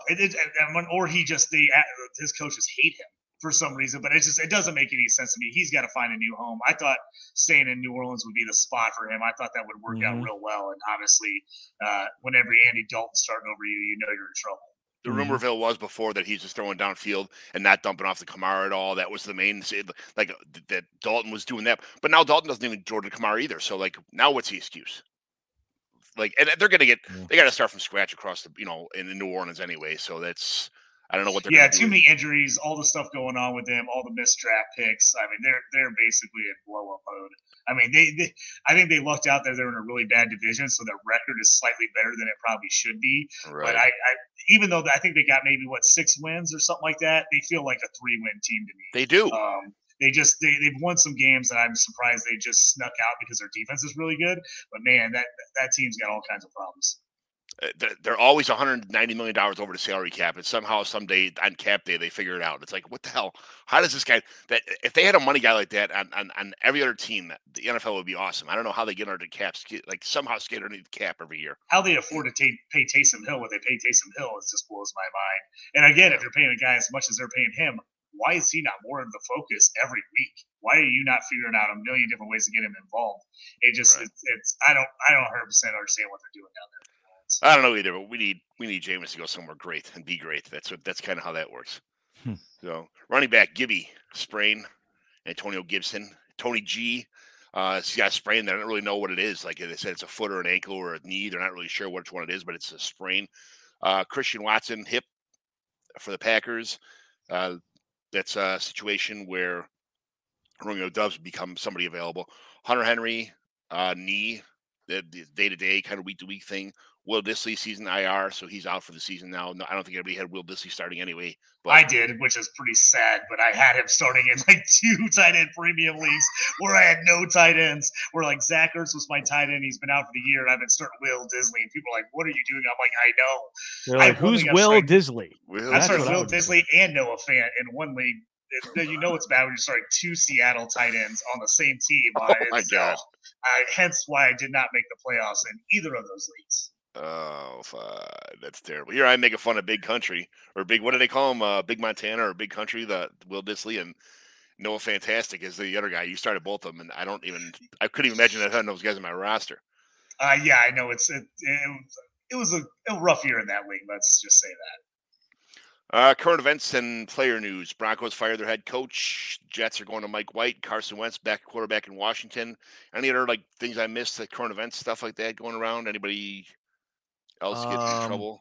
Those are the 3 things that I saw today. I can't believe it took this long to fire the Broncos head coach. I mean, man, has that been like the biggest nightmare outside of Urban Meyer in forever? I mean, that thing was just it was a dumpster fire from the beginning. That thing is, I don't know what's going on there, but it just blows my mind. Now, what do you do with Russell Wilson? What do you do with him? You do nothing. You're stuck with him. Yeah, that's the one thing I was saying. At least the Colts fans were like, hey, at least we didn't pay for Russell Wilson. So Yeah. I mean, what if you released him? What if they decided to release him? That literally like 30% of their salary cap would be gone for the next 2 years on nothing. Yeah, they'd have to figure out some kind of trade and eat salaries, something. They can't just cut him because they'd be totally screwed. Even if they traded him, that's their money guaranteed. So they'll have to eat. Like they'll have to work out some kind of deal with somebody. Hey, listen, you can have Russell Wilson if you pay half of his dead cap hit, which is like $47 million or some crazy shit like that. Like the next couple of years, they're stuck with all that money in their books. Even if they traded him away, if they cut him, whatever, it's their money. They're eating it. So that's why it was either get rid of the head coach or get rid of the quarterback. And they said, hey, Russell Wilson can't be this bad. Like we have to like figure something that's going on. You can't have Jerry Jeudy and Cortland Sutton on a team and still not be able to complete passes. Something's going on. So, well, see, this is a big problem with the NFL that they just addressed this week. Actually, there's like 20 teams in the NFL that are still paying people that are in the front offices of these teams or former coaches or they're still paying these people to just sit out. And it's costing these teams way too much money. And I think we're going to see this issue continue to prop up every year. Good thing there's a cap in the NFL, but this is especially going to be a problem with Major League Baseball to where they're just paying these people ungodly salaries. Well, there's a luxury tax in baseball. There's just nothing. And the other thing about that is these players in the NFL, their contracts most of them aren't even guaranteed. Most of them are not. The smart teams put all the money up front to pay for a year and a half, 2 years maybe, and then like on a 5-year like Patrick Mahomes, $550 million deal, but it's like front loaded kind of thing. You know, they can after a couple of years they can restructure it all, but it looks good on paper and stuff. But it's not like the ML. Here we go talk about baseball again, which I can't stand baseball, but you have a salary cap there, and those contracts, if they're written in blood, like you can't get out of those things. You're SOL. That's the way it should be. I don't know why. But it's still really sad that there are 20 teams in the NFL that are paying people to do nothing. That's a problem. Well, that is a huge problem. Then, what was Hackett's deal? Like a 5-year deal or 6-year deal? Something crazy like that? Yeah, I think it was like a 5-year deal. Well, people you're paying that guy for another 4 years after this, and you got to get a new coach. I mean, oh man, it's when you run there with a piece of paper saying, "Hey, hurry up! I want to be the first one to get you. Here's the whole Brinks truck. You know, you take it. You know, you come with us." And you didn't do your homework, or the guy doesn't fit in the system, or this is his first job, and you gave him tons of money, not knowing what was going to pan out. I mean, it's kind of you have to be accountable for your decisions. Unfortunately, that's just there's coaches that become like assistant coaches or assistant to the assistant coaches, and they make a meager salary because if they made more than like $50,000 a year, and I say meager on NFL standards, but if they made something like more than $50,000 a year, then their former employer, who's still paying them to not work, would not have to foot the bill. So it's a continuous cycle. It's maddening to me. And I saw the YouTube deal. I think it's going to cost $300 to do the NFL ticket. What is it currently as a customer? I watch the Red Zone. I have no idea what that is. I have no idea. Yeah, well, I used to tell people the big thing on the NFL Sunday ticket, they did a promotion for a while. It was like $199. 1 year they did it for free if you were brand new sign up, but that's for individuals. Right. Bars and restaurants. It's one of my restaurants. I paid $10,000 a year, and we were not a huge space, and we paid $10,000 a year for an NFL Sunday ticket. And 10 years ago, we had a load of people come up to watch all the games because we had 10 TVs up there. We had all the games on. Everybody come up. But now that everybody's got HD, 65-inch TVs at home, we do not see that Sunday NFL crowd that we used to anymore. Well, I did read want that you to throw the game on, but they don't come hang out and watch the game all day anymore. Like and the price still was at $10,000? Because they charge commercial accounts per your seating. Yeah. So that's where people don't understand it. The at home cost is one thing, but it's the bars and restaurants when you want to go down to your local pub and you want them to have the game on, they're not going to be able to afford it because they can't pay $5,000 or $10,000 when just a handful of people are coming in to watch out of market games. Yeah, that's crazy. That's a lot of money, man. I don't know. I got that app on my phone. I got the Red Zone on my house, and I had the Red Zone on my phone also that. My son just got and said, "Hey, I got this. Here's the code." Well, I couldn't say that. I shouldn't say it on the internet. Never mind. Everybody does. Fine. He didn't mean that. Yeah. So, but I think that's where it's going to go for a lot of people because the cost is so high. If you can pay like $50 for a season for the Red Zone, and you're a fantasy guy, you're just going to pay $50 for the Red Zone and watch the Red Zone. Yeah. And kind of go that route. So it's worth it. I 100%. I enjoy the Red Zone more than any human being on the face of the earth. I think, I think that's where. And John, I think that's where this is going because, like, my son will watch a game, but his friends, because he likes to watch sports, but his friends will watch highlights on YouTube, and watching the Red Zone is much more fun than having to sit and watch every single play to some of these kids and commercials. Yeah. So I think the Red Zone aspect is going to continue to flourish. I think that's going to and they're going to have to figure out some kind of commercial revenue for that too. My neighbor across the street, Joe Castleman, he's in a couple of my home leagues. He watches the Bears game, and he's a Bears fan. And I'm like, you would better sit here and watch the Bears game and watch, commercial timeout instead of the Red Zone. I go, I don't get it. If nothing happens in the Bears game, who gives a shit? I don't want to watch three plays and 3 runs in a cloud of dust and back and forth in the kind of the NFC Central type of games all the time. I want to see when Justin Fields runs a 55-yard touchdown. That'll be on the Red Zone. I don't give a shit about the other plays. I don't want to watch commercials about Aflac and shit like when I know the rest of the games are going on. I love the Red Zone. It's like crack for fantasy football players. It's absolutely awesome. So I couldn't imagine not having the Red Zone. So now he's got 2 TVs. One's got the Red Zone and one's got that. Or I tell him I'm not coming over anymore unless you get the fucking Red Zone. Well, that's hanging out at JT's place. That's what I did in my basement. I put 3 TVs up. I got Red Zone on one TV, and then I've got Colts, Steelers, or Bears, or whatever the other major game is on the other TVs. But you gotta have that Red Zone up there. And I used to have Red Zone on my phone, but it drove me crazy because I was trying to watch it on my phone, but then everybody would be texting me about the games and plays and stuff happening, and I'm trying to check fantasy scores, and I'm like having to take down the Red Zone the whole time to do it. So I'm like, nope, I got to get Red Zone on a TV. I got to add an extra TV to my basement. Everybody thought I was crazy. They're like, really? Do you need this many TVs? I was like, yes, I do. I do. Jared Sidham just took over the job in Las Vegas. He's starting this week instead of Mr. Fantastic. So that's breaking news as of right now on the show. Derek Carr is out for temporarily as a starting quarterback. So that would be an interesting one. Do the Raiders finally say it's time to move on for Derek Carr? Do they move Carr to someone like the Colts? Yeah. I mean, that could be an interesting move if you're the Raiders and you're saying, hey, let's start over new. And Carr's their most expensive player by far that they're paying for the amount of stats he puts up. Carr feels like he would be a guy that would kind of fit in that Indy mold. I feel like there's no receivers in Indy.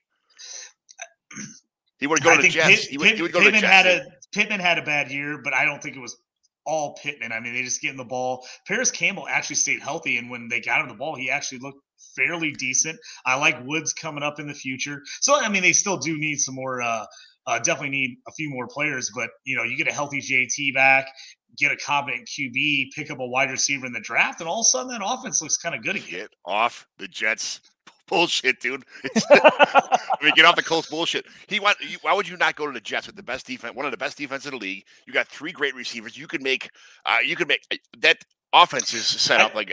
No, I agree with you. I think that's a spot you could trade Derek Carr too if you're the Raiders. I definitely 100%. think you could look at the Jets and say, hey, could we get a decent draft pick if they think they're miracle workers and take Zach Wilson back in the trade and say, hey, we'll check out Zach Wilson, we'll draft a QB2 just in case and see what happens. I mean, I definitely think that's an option too. If I'm the Jets and I'm clearly out on Zach Wilson, I'm making a move for a guy because that team's a win-now team. A switch in like a 3rd and a 4th round pick or something like that to go with Derek Carr? Absolutely. I'd take that. Yeah. So, all right. I had to stop that terrible Colts talk. I'll make myself laugh too much today. Terrible. All right. So, after the current events that just breaking news, we're going to go. We're going to touch real fast on the NFL teams. I got you guys. If you look on the show sheet, I got your names by a team. Mm-hmm. I'll read a question, then you kind of give me a quick answer. So, Pat, we'll start with you.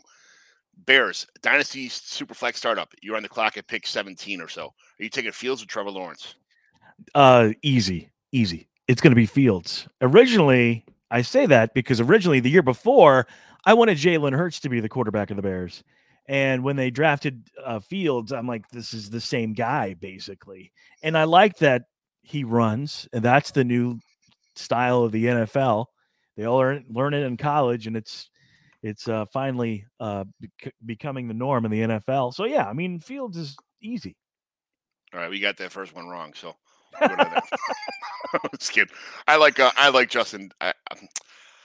I like Trevor Lawrence a little better than Justin Fields. I think he's more of he can run a little bit, get the touchdowns, get the first downs, get the things you need, and I think he's just a much more accurate quarterback than Justin Fields. I'm not saying Justin Fields sure. isn't a great quarterback, but if I'm starting a real football team, or I mean, yeah, you can get so many yards on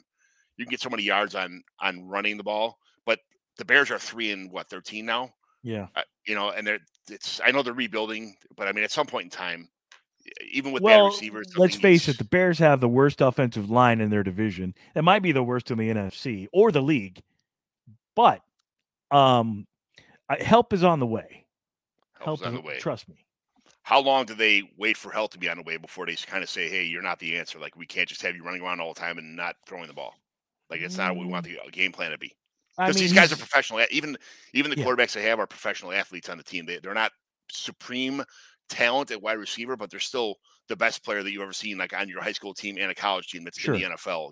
Well, this is his second year with his second coach. I think he's got 3 years tops. But I think what you need to also do is give him some offensive linemen that are worth a damn in Chicago. It's been a long time. I'm patient. I like Justin Fields. It is a tough. Obviously, I asked this question because they're both kind of neck and neck. It's not like a holy cow dead giveaway, but I'd go Lawrence, Fields, Justin, JT. What about you? Yeah, I'm a T-Law guy. I just think if you've seen everywhere he's gone, everything he's done in his entire career, high school, college, the guy has been the number one guy forever. And there's a reason he's been the number one guy forever. I mean, I think one bad year with a terrible Urban Meyer situation, to me, as a dynasty owner, it was perfect. I went out and bought a ton of T-Law for way cheaper because people were like, they were down on him. I'm like, are you kidding me? This guy was the clear-cut best player since Andrew Luck at QB, the clear-cut 1-1 for everybody 2 years ago. 3 years ago, they would have taken him 1-1, and all of a sudden we're off of him. I'm like, you got to do more than that for me to get off you on that. So I traded T-Law everywhere I could, and honestly, I had a couple Fields and Hurts shares that I totally traded up for T-Law, and people like ragged me. Like, I can't believe you're giving up those guys. I'm like, I got T-Law and a draft pick. I'm like, sold every day. That's really good. So I got T-Law in like early seconds for Fields and Hurts this offseason in a couple leagues. And I'm like, I just picked up Hurts late in my draft or on the waiver wire.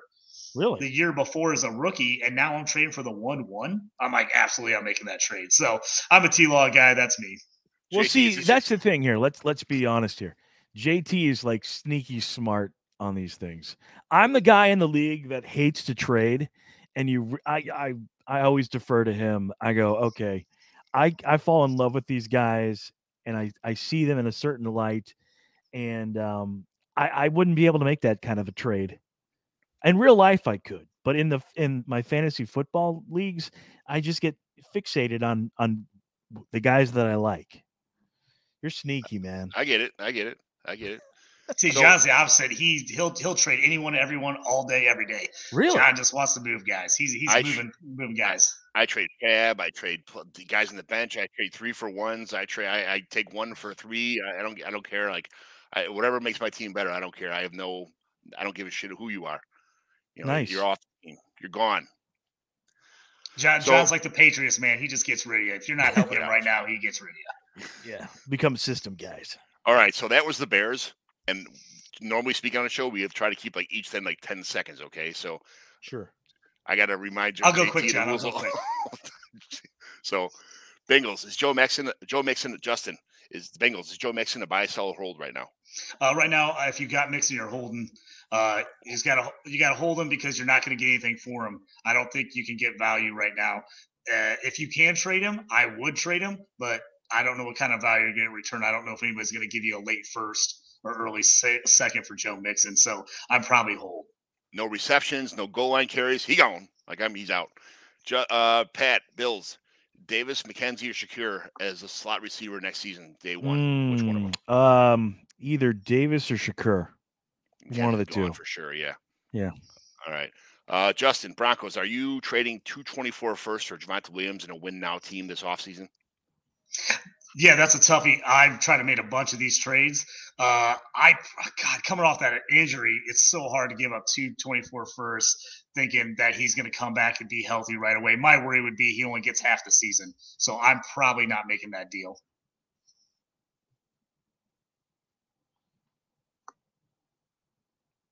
John. All right. Sorry, I was talking to my daughter for a minute because she's going to the thrift store like with her friends, and nobody's done any chores yet. So this is kind of things I have to do when I'm doing. I did a dishwasher this morning, and I'm like, listen, you guys got the whole first. We're having a New Year's Eve party. These guys, our house is like a bomb went off. Even though they got nothing but an Apple Watch or something else. I have no idea how the whole house turned into Starbucks cups and unwrapping paper and dog treats and stuff everywhere. That's the holidays. Yes, I know, but I'm the Grinch. That you got to. Mhm. All right. So, what was the answer to that? Sorry, I got distracted. Short answer: yes or no. You're muted. Now your JT. mic's off, Dustin. JT, you're muted. Sorry. I'm a pass on that because I'm worried about him being healthy the whole season. Future, I like him, but I wouldn't trade two firsts if I'm a competing team because I don't know if you can count on him next year. I'm waiting till the season starts next year, and if he has a couple bad games, then I'm going for him. That's kind of my philosophy right now. Not 2 firsts though, probably 1 first because somebody's going to be selling low, figuring that he's not going to pan out. So that's my. Yeah, if you could get like a first or a third, I'd probably do that. 2 firsts is too much for me right now for Williams. Mm-hmm. I would trade a first and third to get Javonte. Yeah, middle of the late. Yeah, absolutely. Pat, Browns, is David Njoku a top 10 tight end going forward? I think he is because you got Deshaun Watson. I think you got to give Deshaun Watson a little bit of time, see what his patterns are. Justin, Buccaneers, is Brady if Brady leaves or retires, do they fire all the coaches? No. I can see him doing that. I think Brady's staying though. I just don't see Brady moving, but I think they're going to either make a bunch of moves in the offseason or he's going to start pushing some weight around, trying to get guys moved or get himself moved to a team. But I think Brady plays next year. For the Buccaneers? I think he plays for the Bucs, but I could see him if they don't make some moves to make that team better, him pushing his way out. Yeah, I think he's a better candidate for the Jets that I'm talking about. A team that's got a great like the New England team, a great defense, decent because if Breece Hall comes back, a decent running game, good receivers, improve the offensive line a little bit in free agency in the draft, and then that's a perfect team for him. Pat, Cardinals, will Kyler possibly? With Kyler possibly out the first half of the season, does Arizona just punt on all the talent away and build for 2024? 2023, 2024. Well, I've been hearing that, Cliff is probably on the outs. Oh, he's out. Yeah. Yeah.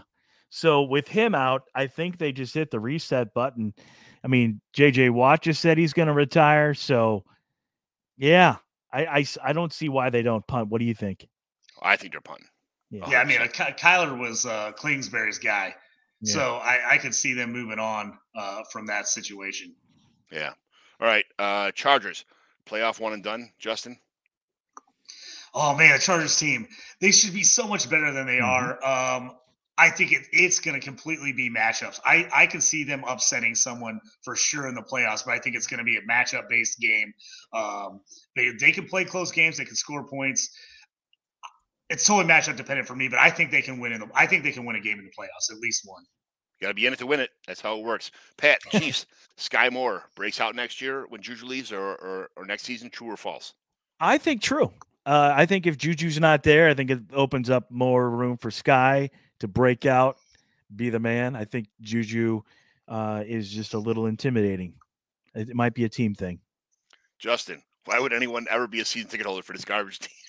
I do. I've got shades of Curtis Painter season where we were trying to lose on purpose to get luck. Everybody in the stands is rooting for a loss last Monday. People were trying to fake rage that we weren't winning. So I'm feeling flashbacks there. But if you want to be a season ticket holder, this is probably the time to do it. You'll probably get the best seats you could get in a long time with how bad they've been. A bunch of people are going to bail on season tickets. Now's the time if you're going to try to jump on this shit show as it is right now. That's how my grandpa got his Notre Dame tickets, because Notre Dame was so bad. He signed up when everyone was giving the tickets away, and next thing you know, we were selling the Florida State Miami game for the price of like 3 years worth of tickets combined. So it's the way to do it. Yeah, Pat, Commanders, Sam Howell's the future of this team, or what? Sam Howell. I mean, it is the Commanders, so maybe Sam Howell will be a St. Louis. What are they called? The Skyhawks, or what do they call it? I forgot what their XFL team. Maybe he'll go to the XFL. I don't know. Maybe. Hey, Colts. Trade him to the Colts. Battlehawks. We'll take him. We'll take him. Yeah, Justin will take him at the Colts. Same team, the Skyhawks or the Colts, whatever. Almost the same. They're the Battlehawks. Yeah. Battlehawks. Justin, Cowboys. Should the Cowboys keep the 1-2 punch of Zeke and Pollard for a few more years, or just let Pollard walk? Yeah, that thing's going to come down to cost on them. How much they're going to have left. I don't know how many they have on some of their stud defensive guys when those guys are up for contracts. I think that's going to make a big difference. I like the 1-2 punch, but they can't spend an exorbitant amount on Pollard, because I just think that's just killing themselves. But I did ex-Colt T.Y. big catch the other day. Couldn't believe he was in the game. Big 60-yarder to T.Y. So third and 30. Was it 3rd and 33 or something like that? And he caught that big ass play to keep the game. Yeah, that was great. Yeah, unbelievable. I was like T.Y. sighting. I was like, hey, at least he did one thing for him. You don't know if he'll do anything the rest of the year, but he got them that one big one and led him to a win. Yeah. Pat, Dolphins. Should the Dolphins move on for Tua next season? That is going to be a big-time conversation from, say, February to May, I think. Yeah. So in my heart of hearts, I think he'll stick around. I think he's got a big name. I think that with him having the concussions or lack thereof in your belief, I think that's still going to be an issue. So I think he'll be around. I think he'll still be around. I think the NFL hasn't figured out, unless he throws a slant and one of these two guys takes it for a 90-yard house call, nothing gets done. He drives on the field, a couple of big plays, and they stall in the red zone every play. And it's you saw that video of him talking to his head coach about how his head coach thought he was a trash quarterback in high school. They were joking about that. Yeah, but still. Maybe I get it. Some of those jokes can really lead to some kind of truth. Sure, I get it. I was never a Tua fan. Anytime you're at Alabama and you got the best offensive line, the best wide receivers, the best defense, and it's all you got to do is throw it up to these guys who are just such a class above everybody else in the entire college football. It's like having professional players on your college team. It's not even fair. Those guys, I don't really give them much credit. That's just me though. I like you guys are getting these Campus Canton fellows that are doing things. You could find those diamonds in a rough that come from a smaller college. That's fantastic. Justin, Eagles, Super Bowl champs? I think they got a great shot. I'm loving this Eagles team. I think they got an easier route in the NFC than any of the AFC teams do. I think Chiefs, Bills, those guys are going to beat each other up. It's going to be a struggle to get there in the AFC. I think the clearest path is Eagles, NFC. Yeah. Pat, Falcons, is Ritter going to make the Pitts fantasy relevant next season? Well, I think JT wishes. So I'll just go with that. All right. I wish Ritter. I hope Ritter becomes something for the Falcons, but I don't know. I hope so. Yeah, that's the play calling more than anything, I think. Justin, 49ers, who is quarterback 1 to start next season? Oh man, that's a tough call. I mean, they've committed so much to Trey Lance. It's hard to see them not going in with Trey Lance again next year. With a healthy Jimmy G, he might be a good trade commodity this year. Last year, I think that was the biggest issue was he was hurt, and teams didn't want to take a chance on him with him hurt. I still think Jimmy G might be a better quarterback than Trey Lance overall for his whole career. But I just don't know how you just give up on Trey Lance without giving him literally any kind of chance after all the draft stock you traded for him. What if Brock Purdy wins the Super Bowl? See, that's another one. If they go and win it with Purdy, I mean, you can't just give the guy the starting job. But man, it's pretty tough. You just won a Super Bowl with a guy. How do you not? It's a great problem to have. It is. I mean, that will be the talk of the offseason if somehow the Niners win it with Brock Purdy, and who are they going to keep out of those 3 guys? It's going to be a little bit of a mess. It's tough. Pat, Giants, are you trading for Isaiah Hodgins right now, or waiting until after the free agency or NFL draft to see what the Giants do? I think he's a guy that he's the flavor of the week, and you got to wait. Good answer. I agree with you there as much as I like him. But I think next year he's going to be number 5 or something receiver on the depth chart when everybody's healthy and they got some new guys coming in. Plus he's at UDFA, so he's not worth anything to them. Minimum cutlass guy.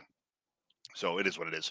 Justin, Jaguars. Do the Jaguars bring back Evan Ingram or bring in a blocking tight end when they bring in a couple stud wide receivers this offseason? I mean, I thought Evan Ingram was Dunsky, and then he all of a sudden has just picked it up again. He's the guy you remember from his rookie year for the Giants. All of a sudden, I mean, the guy's been terrible for 4 years, 5 years, hadn't been able to do anything, and all of a sudden, he looks great the last couple of weeks. I think he's played well enough that I think they're going to have to try to keep him just because of that. I think Calvin Ridley is going to be a big, interesting thing to see if he does something there. If I'm the Jags, I'm not depending on either one of those guys. I'm absolutely looking wide receiver, either first or second round in the NFL draft if I'm the Jags. Yeah, I think they're going to have – I mean, if they bring in a stud wide receiver in the draft next year, plus they have Ridley, plus they have all the rest of the guys they already have right now, and they bring back Evan Ingram, and they improve the defense a little bit more, like they're a team that's really on the up and up, and that's kind of weird to say that about the Jaguars, but that's good. It's a good problem. I mean, I like to see bad teams when they're picking things up. But, Pat, Jets, where will Zach Wilson be playing next season, day 1? Oh, I wish he was going to be playing for the Patriots, but they don't do that. They don't make trade unless he's released. I don't think he can beat out Mac Jones. I think he's getting Josh Rosen. I hate to say it. I think he's going to bounce around a couple teams. Yeah. Everybody's going to think he's going to get a shot at that team. Next thing you know, they're going to cut him. He's going to be on another team. Like, oh, well, maybe this is the team he catches hold on. Maybe he gets cut in 3 weeks from there. He's on another team.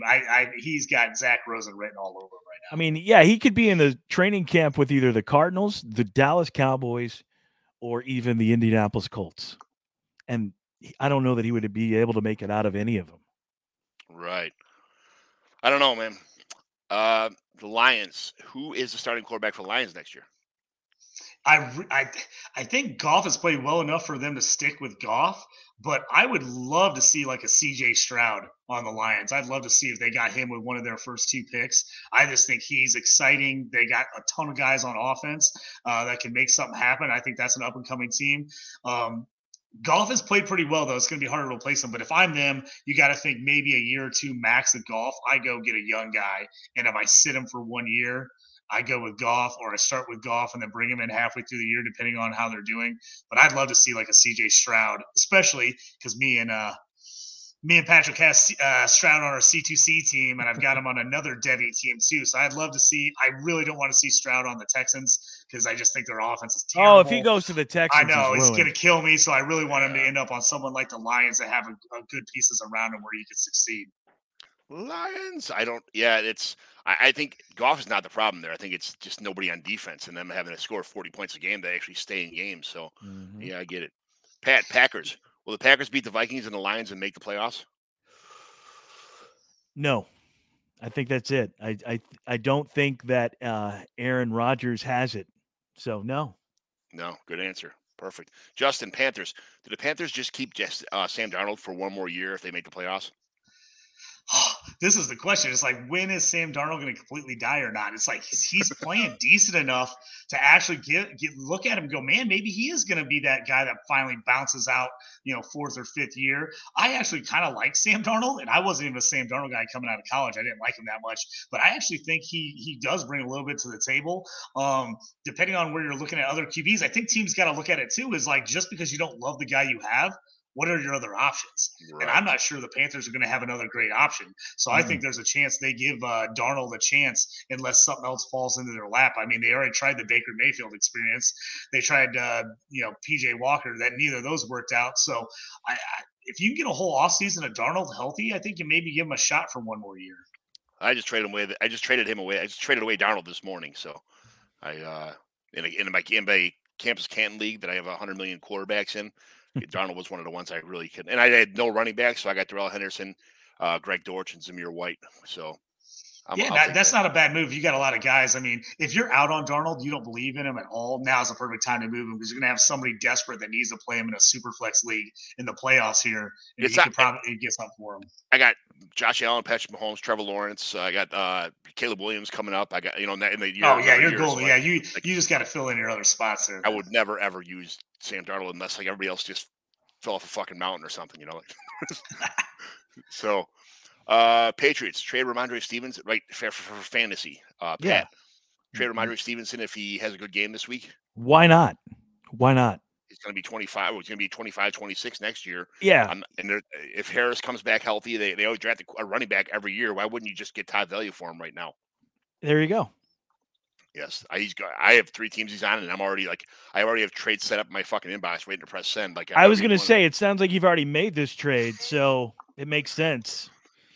I mean, Raiders, it's pretty fresh in your mind. Justin, Raiders, is Josh Jacobs coming back after being disrespected earlier and then proving his worth?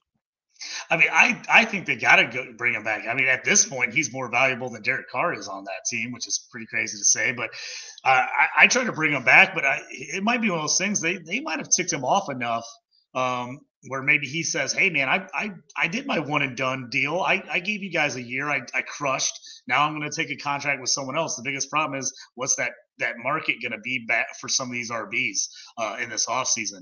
So if he can get a deal done early with the Raiders, I think he comes back. I think if it starts stretching out where they don't get something done pretty quickly, I could see him moving on. There's so many running backs in this year's market. I think the Raiders, their best move is just franchise tag them, give them 30 carries a game again, and just use them up and then say, sorry, man, we're going to move on, the next draft or something like that. But there's no way Josh Jacobs can take this workload for a couple years straight. I mean, you're getting the best of Josh Jacobs right now. I agree 100%. Yeah, I think they franchise tag him if they can and hope they get 1 or 2 more solid years out of him before you start seeing that slippage. I traded 4 Josh Jacobs before the season started for Zamir White and Baker Mayfield. Because when all that shit was going in camp, I'm like, yes. He pretty much walked me to a fucking championship this year. Yeah, so. That's awesome. That was the one guy I wanted a lot more of this year, and I didn't get. I waited a little too long to pull the trigger on trades and a little too long to draft him and redraft in keeper leagues, and I just missed out on a lot of him this year. I do that all the time, but every once in a while I get lucky. Even if fucking sun hits a dog's ass a couple of times, once a day or something, whatever that saying goes. But I got lucky with that. Pat, Rams, is Baker the day 1 starter next season? Only because of injury. Yeah, I don't understand. He's got to retire. There's no way. What's his name? Will ever come back? With all the injuries, he got beat up so bad in Detroit for so many years. I think his body's just cashed right now. I think Stafford's coming back. He just said on his wife's podcast last week that he had no intention of retiring. He was totally coming back. So, I mean, he could be just saying that, thinking it now. But I think Stafford comes back. And if he comes back, I think possibly they hold Baker. But I can't see Baker going in as the day 1 starter for his wife is so pissed that he wants to come back, too. She's so fucking pissed about it. Well, I mean, think about it. She's had all these health problems, too. Yeah. So now she kind of wants to have some kind of normalcy at home, I'm betting. Yeah, right. Justin, Ravens, is J.K. Dobbins the top 10 running back in next year's startups? Oh man, that's such a hard call with him because people believed in him for so long. You finally got to see some of that great running power. Had a couple good games, then a couple games he doesn't get as much. I think it's tough to go top 10 on him. I would say probably top 15. If you can get him a little bit later in the startup, I wait and see how far he drops. Top 10 is probably a little too rich for me on Dobbins on a startup. I wish he stopped having these good games because he was one of my targets this offseason. Like I was going to try if he just kind of finished the season out like with Gus Bus and everybody else kind of sharing loads and not really showing anything. I think next year he's going to come back really healthy and probably be a top 10 in my book. I think he has a shot to be a top 10 guy. I agree with you 100%. I just don't know if I spend that money in a startup because I don't know how many other people will be on that train. And I think you can maybe get him a little bit later. But he's definitely a guy, if people are out on him, I'd be targeting him in the offseason because I think he could be really good for the Ravens. And we still don't know what's going to happen with that QB situation, if they're going to bring Lamar back or not. I hope Lamar just sits out and says, my toe hurts. Sorry, I can't come in the rest of the season. Just sticks it up their ass. So that's up to me. I hope Lamar signs for $250 million somewhere else and sticks it up the Ravens' ass. Like, he did so much for that team for them to just completely say, no, fuck you. Like, it's bullshit. But Pat, Saints, what team does Jameis Winston start for next season? Is this a trick question? Is he really going to start, though? That's the thing. He can start for two teams at the same time. I don't know. If I was a GM, I would stay far, far away from Jameis Winston. Far, far. And I'm a Florida State fan. I just didn't think he had it in college either. He's not my guy. I don't think he starts ever again. I don't think he's going to be QB1. I just don't think he's QB1. You know how much this hurts my feelings? I bet, considering what I heard almost an hour ago. Yeah, John's like, I rescind the offer to come back on the show. I just don't see a system that will work for him. I thought if he would have got the shot, this year would have been the year for the Saints. I actually had some confidence coming in that he would be good this year, and they give him a shot. And with them not giving him a shot, I think it tanked his value with so many teams. We drafted him. He was on our team. Yeah.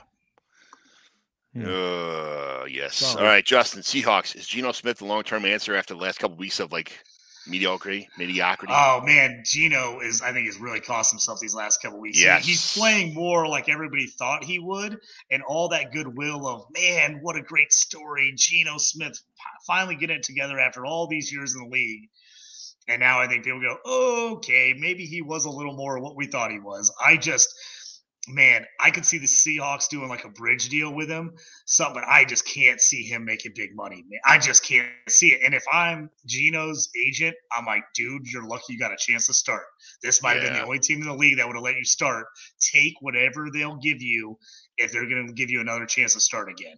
That Tyler Lockett being out really kind of sticks it up. It's hurt. They've had some injuries, been a little crazy. You know me, I'm a Drew Lock guy. I'm still upset. So am I. Just like you wanted Winston to start, I was so in love with the fact that Drew Lock getting a chance with the Seahawks and having a good year. And the fact that he's sat the whole season, I'm in the same boat. Now I'm just like, I think Drew Lock might be dead. I don't think there's a chance he gets a chance anywhere, because if he was going to get one, it was going to be this season. I'm waiting till after the rookie drafts this year. We got to cut back down to 30-man rosters and waiting for someone to drop Drew Lock, and I'm pouncing like a cat right on him. Yeah, same thing. I got Drew Lock on so many teams. I don't even know if I can get him on any more teams. He's up there. Like, I've been holding him on in short benches. I don't even care. I just keep it. I'm like, I can't cut him. Yeah, I get it. Pat, Steelers, George Pickens, the team's wide receiver 1 next year? Not if Juju comes back. No. I want to actually hear JT's take on this because he's the Steelers fan. So what do you think? I think Pickens is a clear number 1. He's so much better than Deontay Johnson. I think it's crazy. He's their best guy. And honestly, clearly over Deontay Johnson? I think he's clearly better than Deontay. Yeah. And I think, man, if they could just get Juju back. Oh my God, I think Juju would be great for this team. Great for Pickett. He can play that slot role. Man, Juju would fit perfect on this team. I was so mad they let him go the first time, but now they don't have Claypool. Juju would be great. I think Pickens is primed for a monster year next year. I'm going to be getting him, and trying to get him into so many leagues if I can. I just think he's set for a breakout. A monster year with either KC or with Pittsburgh. It doesn't matter where he goes, like a breakout, or like, what do you mean? I think Pickens is set for a huge breakout year next year Pickens, for the Steelers. I like Juju in a lot of spots. I think he could be solid, just going to end up where he ends up. If he's back on the Chiefs, I love him back on the Chiefs. I love him back on the Steelers, but he could end up some bad spots where he isn't going to get used very much. So Juju's bad, but I think Pickens is set for a monster year next year with a full year of Kenny Pickett at QB. I think he's going to be a huge year. Cool. Justin, Texans on the pick 101. Who are they taking? They're on the clock. Anyone but CJ Stroud. Please do not take CJ Stroud. Please, please, please. I'm begging you, don't take CJ Stroud. So everybody's saying they need QB. I think they got to go QB. I'm hoping they're a Bryce Young guy instead of CJ Stroud guy, because I'm a CJ Stroud guy and I don't want him on the Texans. So hopefully, cross my fingers, it's Bryce Young. Yeah, hopefully. Who do you want that's a bad team? What if the Colts traded up and got him? CJ Stroud? Yeah. I'd be pumped. I'd be all about that trade. I think CJ Stroud on that team could be pretty good. Again, how good the Colts going to be next year? It could be a wash. They could be terrible again, but I think their defense is really good. They had a ton of injuries, and if a competent QB play, I think that team could win that South, because I don't think that South's very good. I think Titans are on the way down big time. Texans are terrible. I think the Jags are the biggest competition in the South. Yeah, a couple. If Brandon Cooks sticks around, if what's the name? Who's got a good receiver that's got a bad foot right now? Nico Collins is out. Collins, yeah. When he comes back, they have a pretty decent receiving core. I'm not sure why they're not clicking either. And the defense is doing well. The defense is keeping them in every game. I don't know why they can't just move the ball or run that, whatever. But it is what it is. I don't know. Pat, Titans sitting there. Are they going to sit Derrick Henry this week? Yeah, that's kind of the news reports. What's going on? Do you think they're going to do it, or just Derrick Henry wants the yards for stats? Yeah, he wants the stats, but how many yards does he need? What does he need? What are we talking here? I don't know the exact numbers, but I think it's a little bit more than years past when he was close to the 2,000-yard thing. Yeah, I don't know. If I'm Derrick Henry, I'm already going to the Hall of Fame. The game doesn't matter. Just sit it out, bro. And, you want to play at least another 2-3 years. Just sit it out. You think he's got 2-3 years of battery RAM left in him? Well, how old is he? 26, 27? Well, once they turn 30, they're old. He's not getting to 30 in the NFL with him. He's a big. I don't think he will either. No. So, and my dog apparently upstairs does not think so either. That's right. But I think he's got to sit it out. It's dumb. Yeah. To play. The worst thing is if he plays a half and then sits. That's the worst. That's what you don't want. You want him to start, play like a quarter and a half, or it's a halftime, and then they pull everybody. That would be the worst. The league probably wouldn't appreciate that either. No, my fantasy football teams would not appreciate Derrick Henry playing at all this week. So I'm super happy about him just sitting out. Justin, Vikings. TJ Hockenson is now a top 5 tight end. If you look at the way the tight end landscape's gone, I think he is.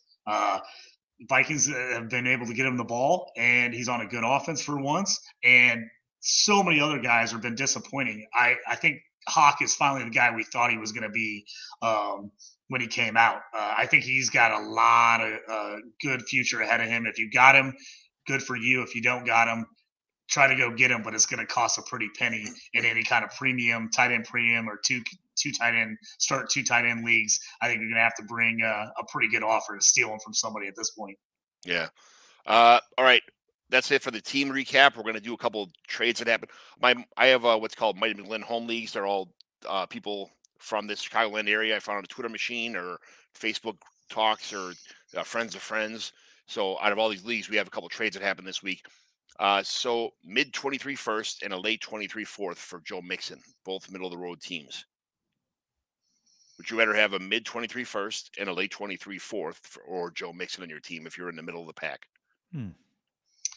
And for me, I'm probably taking the first. I think there's going to be some solid running backs in that range. And if I'm a mid team, I don't know if my team's going to get good enough by the time Joe Mixon is starting to really, really decline if he's got another year or two. So if I'm a mid-road team, I'm probably taking the first. That's exactly what I was thinking. You just can't wait on Joe Mixon to get his stuff together.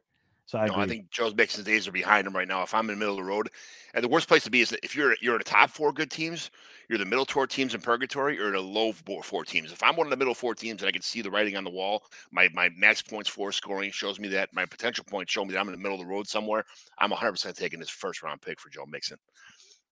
Dawson Knox, I'm in the ship, and Dulcich has a possible hammy situation. So this is my trade for Michael Carter and Daniel Bellinger during a playoff team. This is a tight end premium league. So I already have Josh Allen on this team too. Oh, you do? So you're getting yourself Knox. You went out and got Knox. I like that move. I love Michael Carter, but I understand that next year he's going to have a bigger running back committee nightmare when all the running backs are back there. And Daniel Bellinger is, I think Daniel Bellinger is a little bit of a down. They don't pass as much as the I'm a Bellinger guy. I like Bellinger, but anytime I have a chance to do a double up for a championship, I'm making that move. I think I make that trade, get Knox, because if he does have a decent game or you get a touchdown, you got that double up potential with Josh Allen. I love that. Yeah, I love it too. Thanks, man. Kevin Harris and Keontae Ingram for a 24, not a 23, a 24 probably a mid third. That's a toughie. I like the way I draft. I feel like I'm a pretty good drafter. So I actually like third round picks. I feel like I always get a lot of value there. I'm not 100% either one of those guys gets a lot of run. I probably would take the third rounder, especially if I'm in any kind of rebuild mode. I want as many draft picks to work with and possible trades as I can. This is another one of my trades. So the way I look at it is I have another year and a half another 2 years to trade back for that third round pick. And if either one of these guys ends up getting a starting role because of injuries, whatever, I'm going to get way more in the third round pick for when I trade them away. When James Conner was to get. If either of those guys hit, you're going to get a third back. At least, if even are decent, you'll get a third back for one of those guys. So I don't think it's a terrible move in any way. I think obviously it just depends on your structure on your team, but I think it's a pretty even deal, honestly. Yeah, it's not. I don't think there's. If there's not an injury, maybe the third. If anything, these guys are both young running backs too, and I like Kevin Harris. Is fast. He's big. He's same with Keontae Ingram. They both catch the ball too. So I'm okay with having. I only have 3 quarterbacks on my team because I have Josh Allen, Patrick Mahomes, and Trevor Lawrence on my team. So I don't ever have. This is a super flex. So no matter what, I'm not going to have more than 3 quarterbacks. I only have 2 tight ends on my team. I have a handful of good receivers, and the rest of them are all just running backs. So just in case something happens, whatever. My team is majority of all my teams are running backs. So this is why I made this trade, because when those guys pop, they're so much easier to trade than anybody else. Deebo Samuel for Derrick Henry and Russell Gage. If I was needing to win a title, I'm taking Henry and Gage. Now the question is, we just talked about, is Henry going to play? That's your biggest one for you. If I was trying to win a title, I'd probably go those guys. Deebo probably long term. The biggest question on Deebo is, have we seen the absolute max value for Deebo after last season? Deebo probably long term. Like I said, if you're just trying to find guys to plug and play to win a title, maybe you take Henry and Gage, but that's because you're swinging to try to win it now. This guy is playing me in the championship this year, and a week and a half ago, he traded away Deebo Samuel to win the ship and get Derrick Henry, and now it's going to cost him the fucking championship, and he lost Deebo Samuel. So I knew that was the case. And that's always the toughie with these playoff trades. Whenever you have a league that lets you trade during the playoffs, man, sometimes you just gotta suck it up and go for it, and you just don't know if it's going to backfire on you. Yeah, it always sounds great when you think, oh, this wins me the title. It's worse when you go, oh, I thought that was going to win me a title and ended up screwing me out of the title. Double whammy, too. Yeah, that hurts. This would be the one where Justin would text me and then call me, and I'd be like, sit on this one for a second. Yeah. That's the piece of cheese looks so awesome in the mousetrap. You grab it and whap, Yep. Kyler Murray for Tua. This is, again, another guy going for a championship. He had Kyler Murray, traded away Kyler Murray. So now we got Tua. He's going to championship with a 2 that's out. He got Malik Willis at 24-second. But, all said and done, I don't know, I guess. Well, are we playing for today or are we playing for next season? That's the thing. This is Dynasty, so you're playing for. Yeah.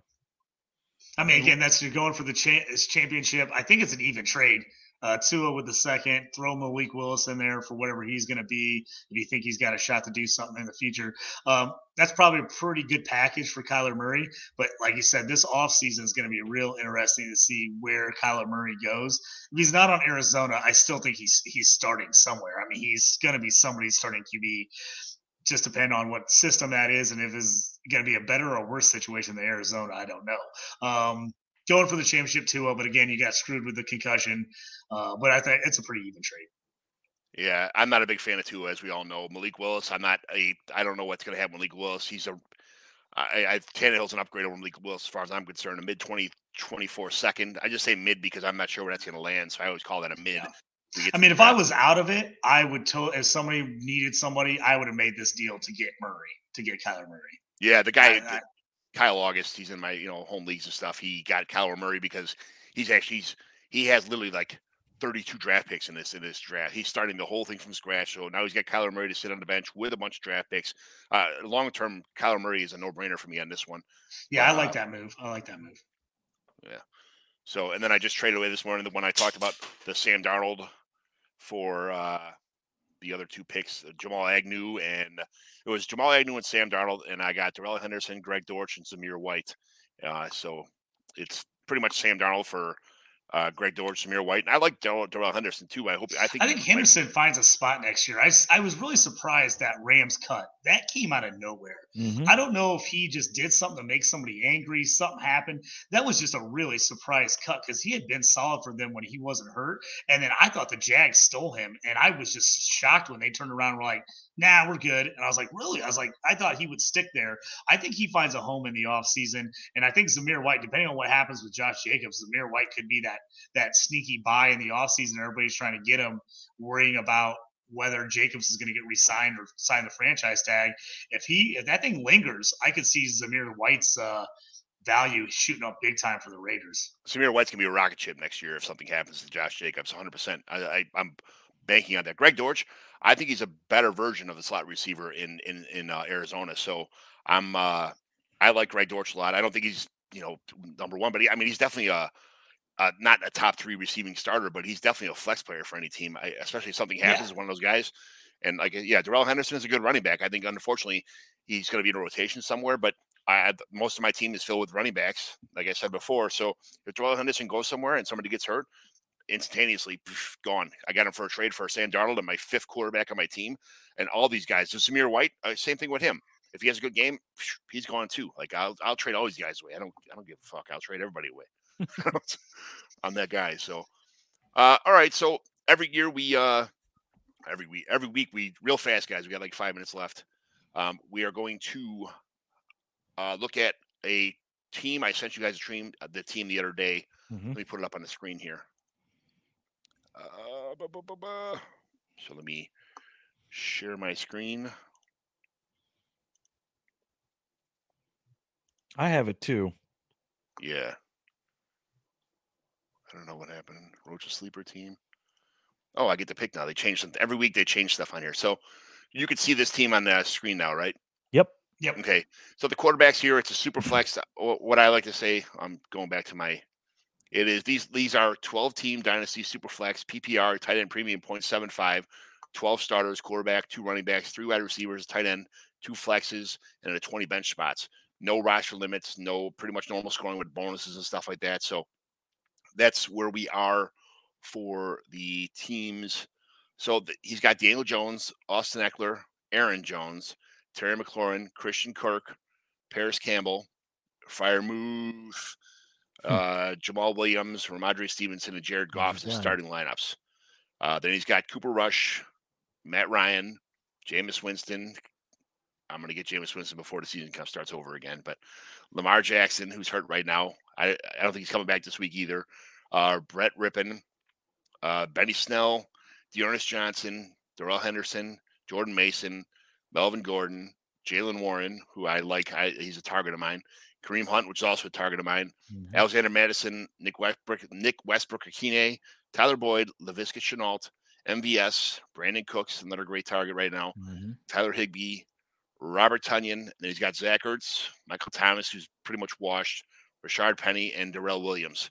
So across the board here, this team, it's average. It barely made the playoffs. It was like one of those top mid-4 teams that just kind of snuck in by points because he's got a lot of talent on the team, but it's a lot of aging veterans here, and he snuck in, lost the first round of playoffs. So what do you think about this team? I mean, I'm not excited. It doesn't get me going.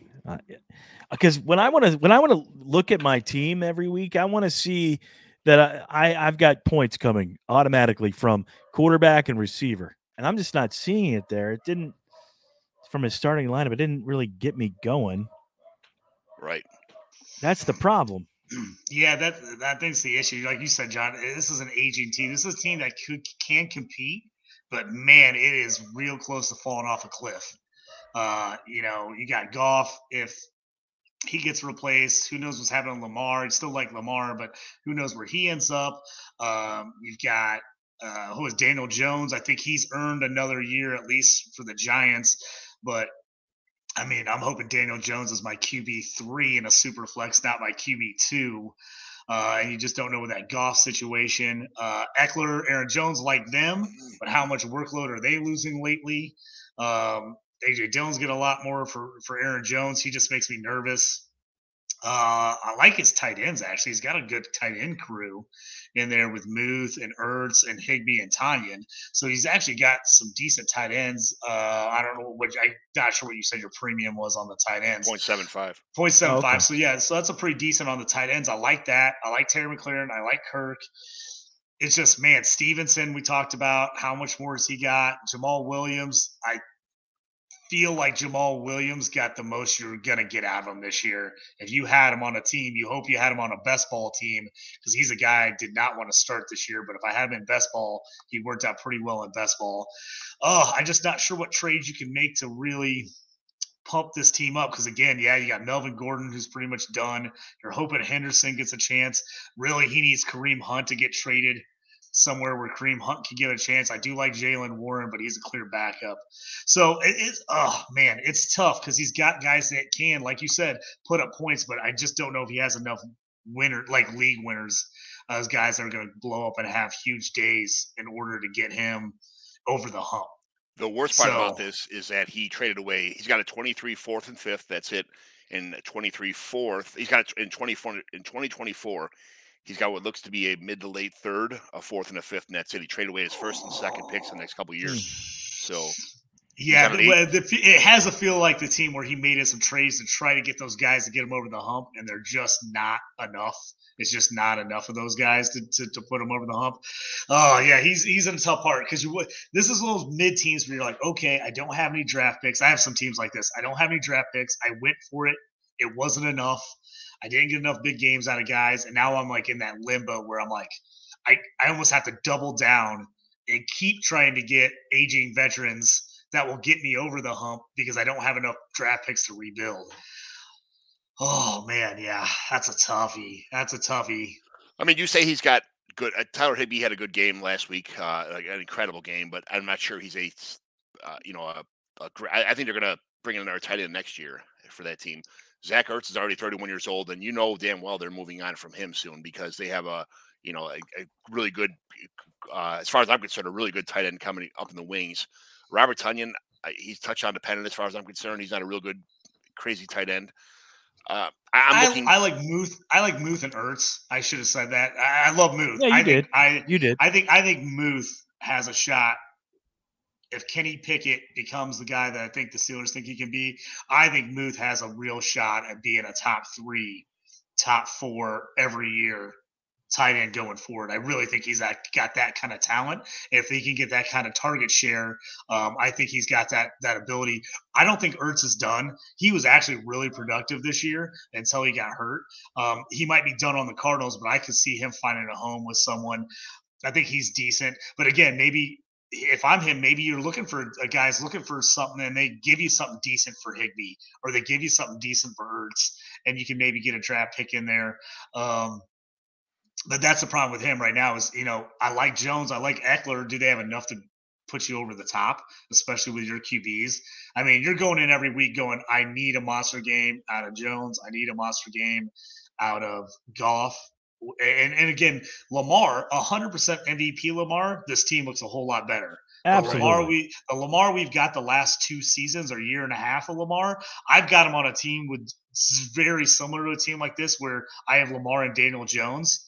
And it's like every week I'm in the mix, but I just don't have enough. Those guys aren't giving me enough punch to put me over the top and win a lot of weeks. I'm in every week, but they're just not winning me stuff. I'm the same way. I made the playoffs just barely, and then I got bounced early with this lineup, especially with no Lamar in the lineup. So if he's going to make a splash, maybe you try to push Lamar and hope you can get somebody that's really likes Lamar, and he can give you a bunch in return. But if you sell Lamar, you basically need to sell Eckler and Jones and say, hey, I'm restarting. Or like I said, you got to go the other way and try to see if you can get some aging vets from guys that are just ready for them to tank. Maybe you go out and get a Tom Brady, maybe for super cheap. But yeah, he's in a tough spot here because there's not an easy way to rebuild this team. And there's not an easy way to make him a championship contender either. I think you got to hope you make the playoffs and guys go off. And you just luck out because I don't know where else you can go from here. No, like Red Ribbons are like, he's pretty much nothing. Jameis Winston, we're not sure his future, so you have to wait until the season starts next year and hope for an injury to sell Jameis like ASAP to whoever when if he gets a job somewhere. Matt Ryan's probably gonna retire. Cooper Rush is what he is. I mean, he's not, even when he has chances to play, he hasn't shown anything. Daniel Jones, I think maybe he's been playing better. The running ability is not, I think it's a little bit overrated for him, but he does run pretty well. Not a great passer. I think he's got one more year left to them, proving him to that what the Giants are. I think they had a really cush schedule this year, and now they're blowing it. So Jared Goff, again, we talked that I can see one more year out of him too, but they're going to move on from Jared Goff eventually. Lamar Jackson is pretty much all you have as a long-term asset. I would pretty much, besides Jackson, I would try to trade away Jared Goff and Daniel Jones ASAP. Same with Austin Eckler. If I didn't make the playoffs this year, like I'd be trying to sell Eckler and Stevenson right now to anybody who's in the championships. Like, hey, if you can upgrade these, give me your first round picks, give me a young receiver and a couple second round picks, something like that. Aaron Jones, same thing. You already see that he started to take on some injuries. Kareem Hunt, a lot of people still like Kareem Hunt. He's got a lot of name value.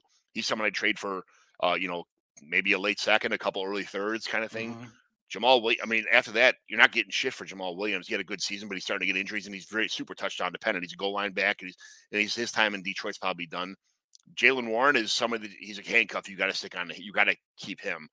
And then Madison's gone out of Minnesota this year. His contract's up, depending on where he lands. I'd keep him until he gets a good landing spot, and maybe get rid of him too because he's already 27. And then after that, Jordan Mason, Melvin Gordon, Darrell Henderson. Possibly Darrell Henderson might get a land somewhere. Rashad Penny's done.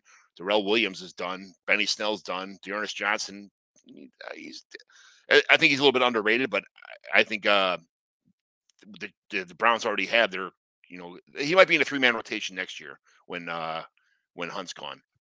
As far as receivers go, McLaurin, Christian Kirk, McLaurin's great, but again, I like McLaurin and Kirk, but man, if those are your two best wide receivers. That's the problem. You're just not getting enough punch. You don't get enough scoring. I mean, I love those guys as my second, third, or my third and my flex wide receiver. But if those guys are my top two, you're probably in trouble. And I'm in a couple leagues where Paris Campbell's my third starting wide receiver, and you can guess my teams aren't great in those leagues. I don't mind Paris as a flex play, but man, if you got to start him every week, that's rough. He's got the Tyler Boyd, Paris Campbell. Those are just Brandon Cooks, who he wants to go somewhere else next year. Still a really, really Brandon really Cooks got some value if he ends up somewhere else. He just hates the Texans. He hates them. He wants off that team so bad. He's trying to figure out every way not to play. I mean, he's just inventing ways not to play every week at this point. So if he ends up on another team, that's the one thing you can count about him. He's produced no matter where he's been, no matter what. So he's a guy at least is going to have some kind of value, even though he doesn't have a big name. But you're just hoping he ends up on a team that's good because that's the issue with him. When that trade deadline passed and he didn't get traded, I thought he was going to get a thing of gasoline and start the fucking middle of the field on fire. Oh, I know. I mean, I was like, dude, this guy might just lose it. I mean, he was not happy about that. Yeah. MVS, we know he's just a best ball player. Nick Westbrook, Akine, again, people had some hopes for him, but now we know what he is. Laviska Shenaulta, a name guy. I take a shot at him somewhere for a 4th round pick or something like that. Michael Thomas is washed. So I would be literally, I to be honest with you, like I think I would take every one of these things that's worth anything right now besides Freiermuth and just start from scratch and just say, hey, what can you give me? What can you give me? A couple seconds. And to be honest with you, I would try and get a mirror image of what I got in 23 and also a 24. So get like a 23 first and then like a late or early 23 second for guys, 24. I'm trying to get 24 picks for these guys because a lot of guys on here aren't that good, but they can possibly help some of these flex players. I'm asking for 24 picks for a lot of these guys because 24 comes pretty fast. It'll be and people are really holding on tight to the 23 picks. They really like those guys right now. But yeah, if you look at your team like this, you got to say, hey, if I'm rebuilding, I'm at least 2 years out, maybe 3. Yeah, I'd offer up for those 24s. I've seen guys, hey, Eckler, I don't want to give up my 23 for Eckler, but I'll give up my 24 for Eckler because that's 2 years away for me.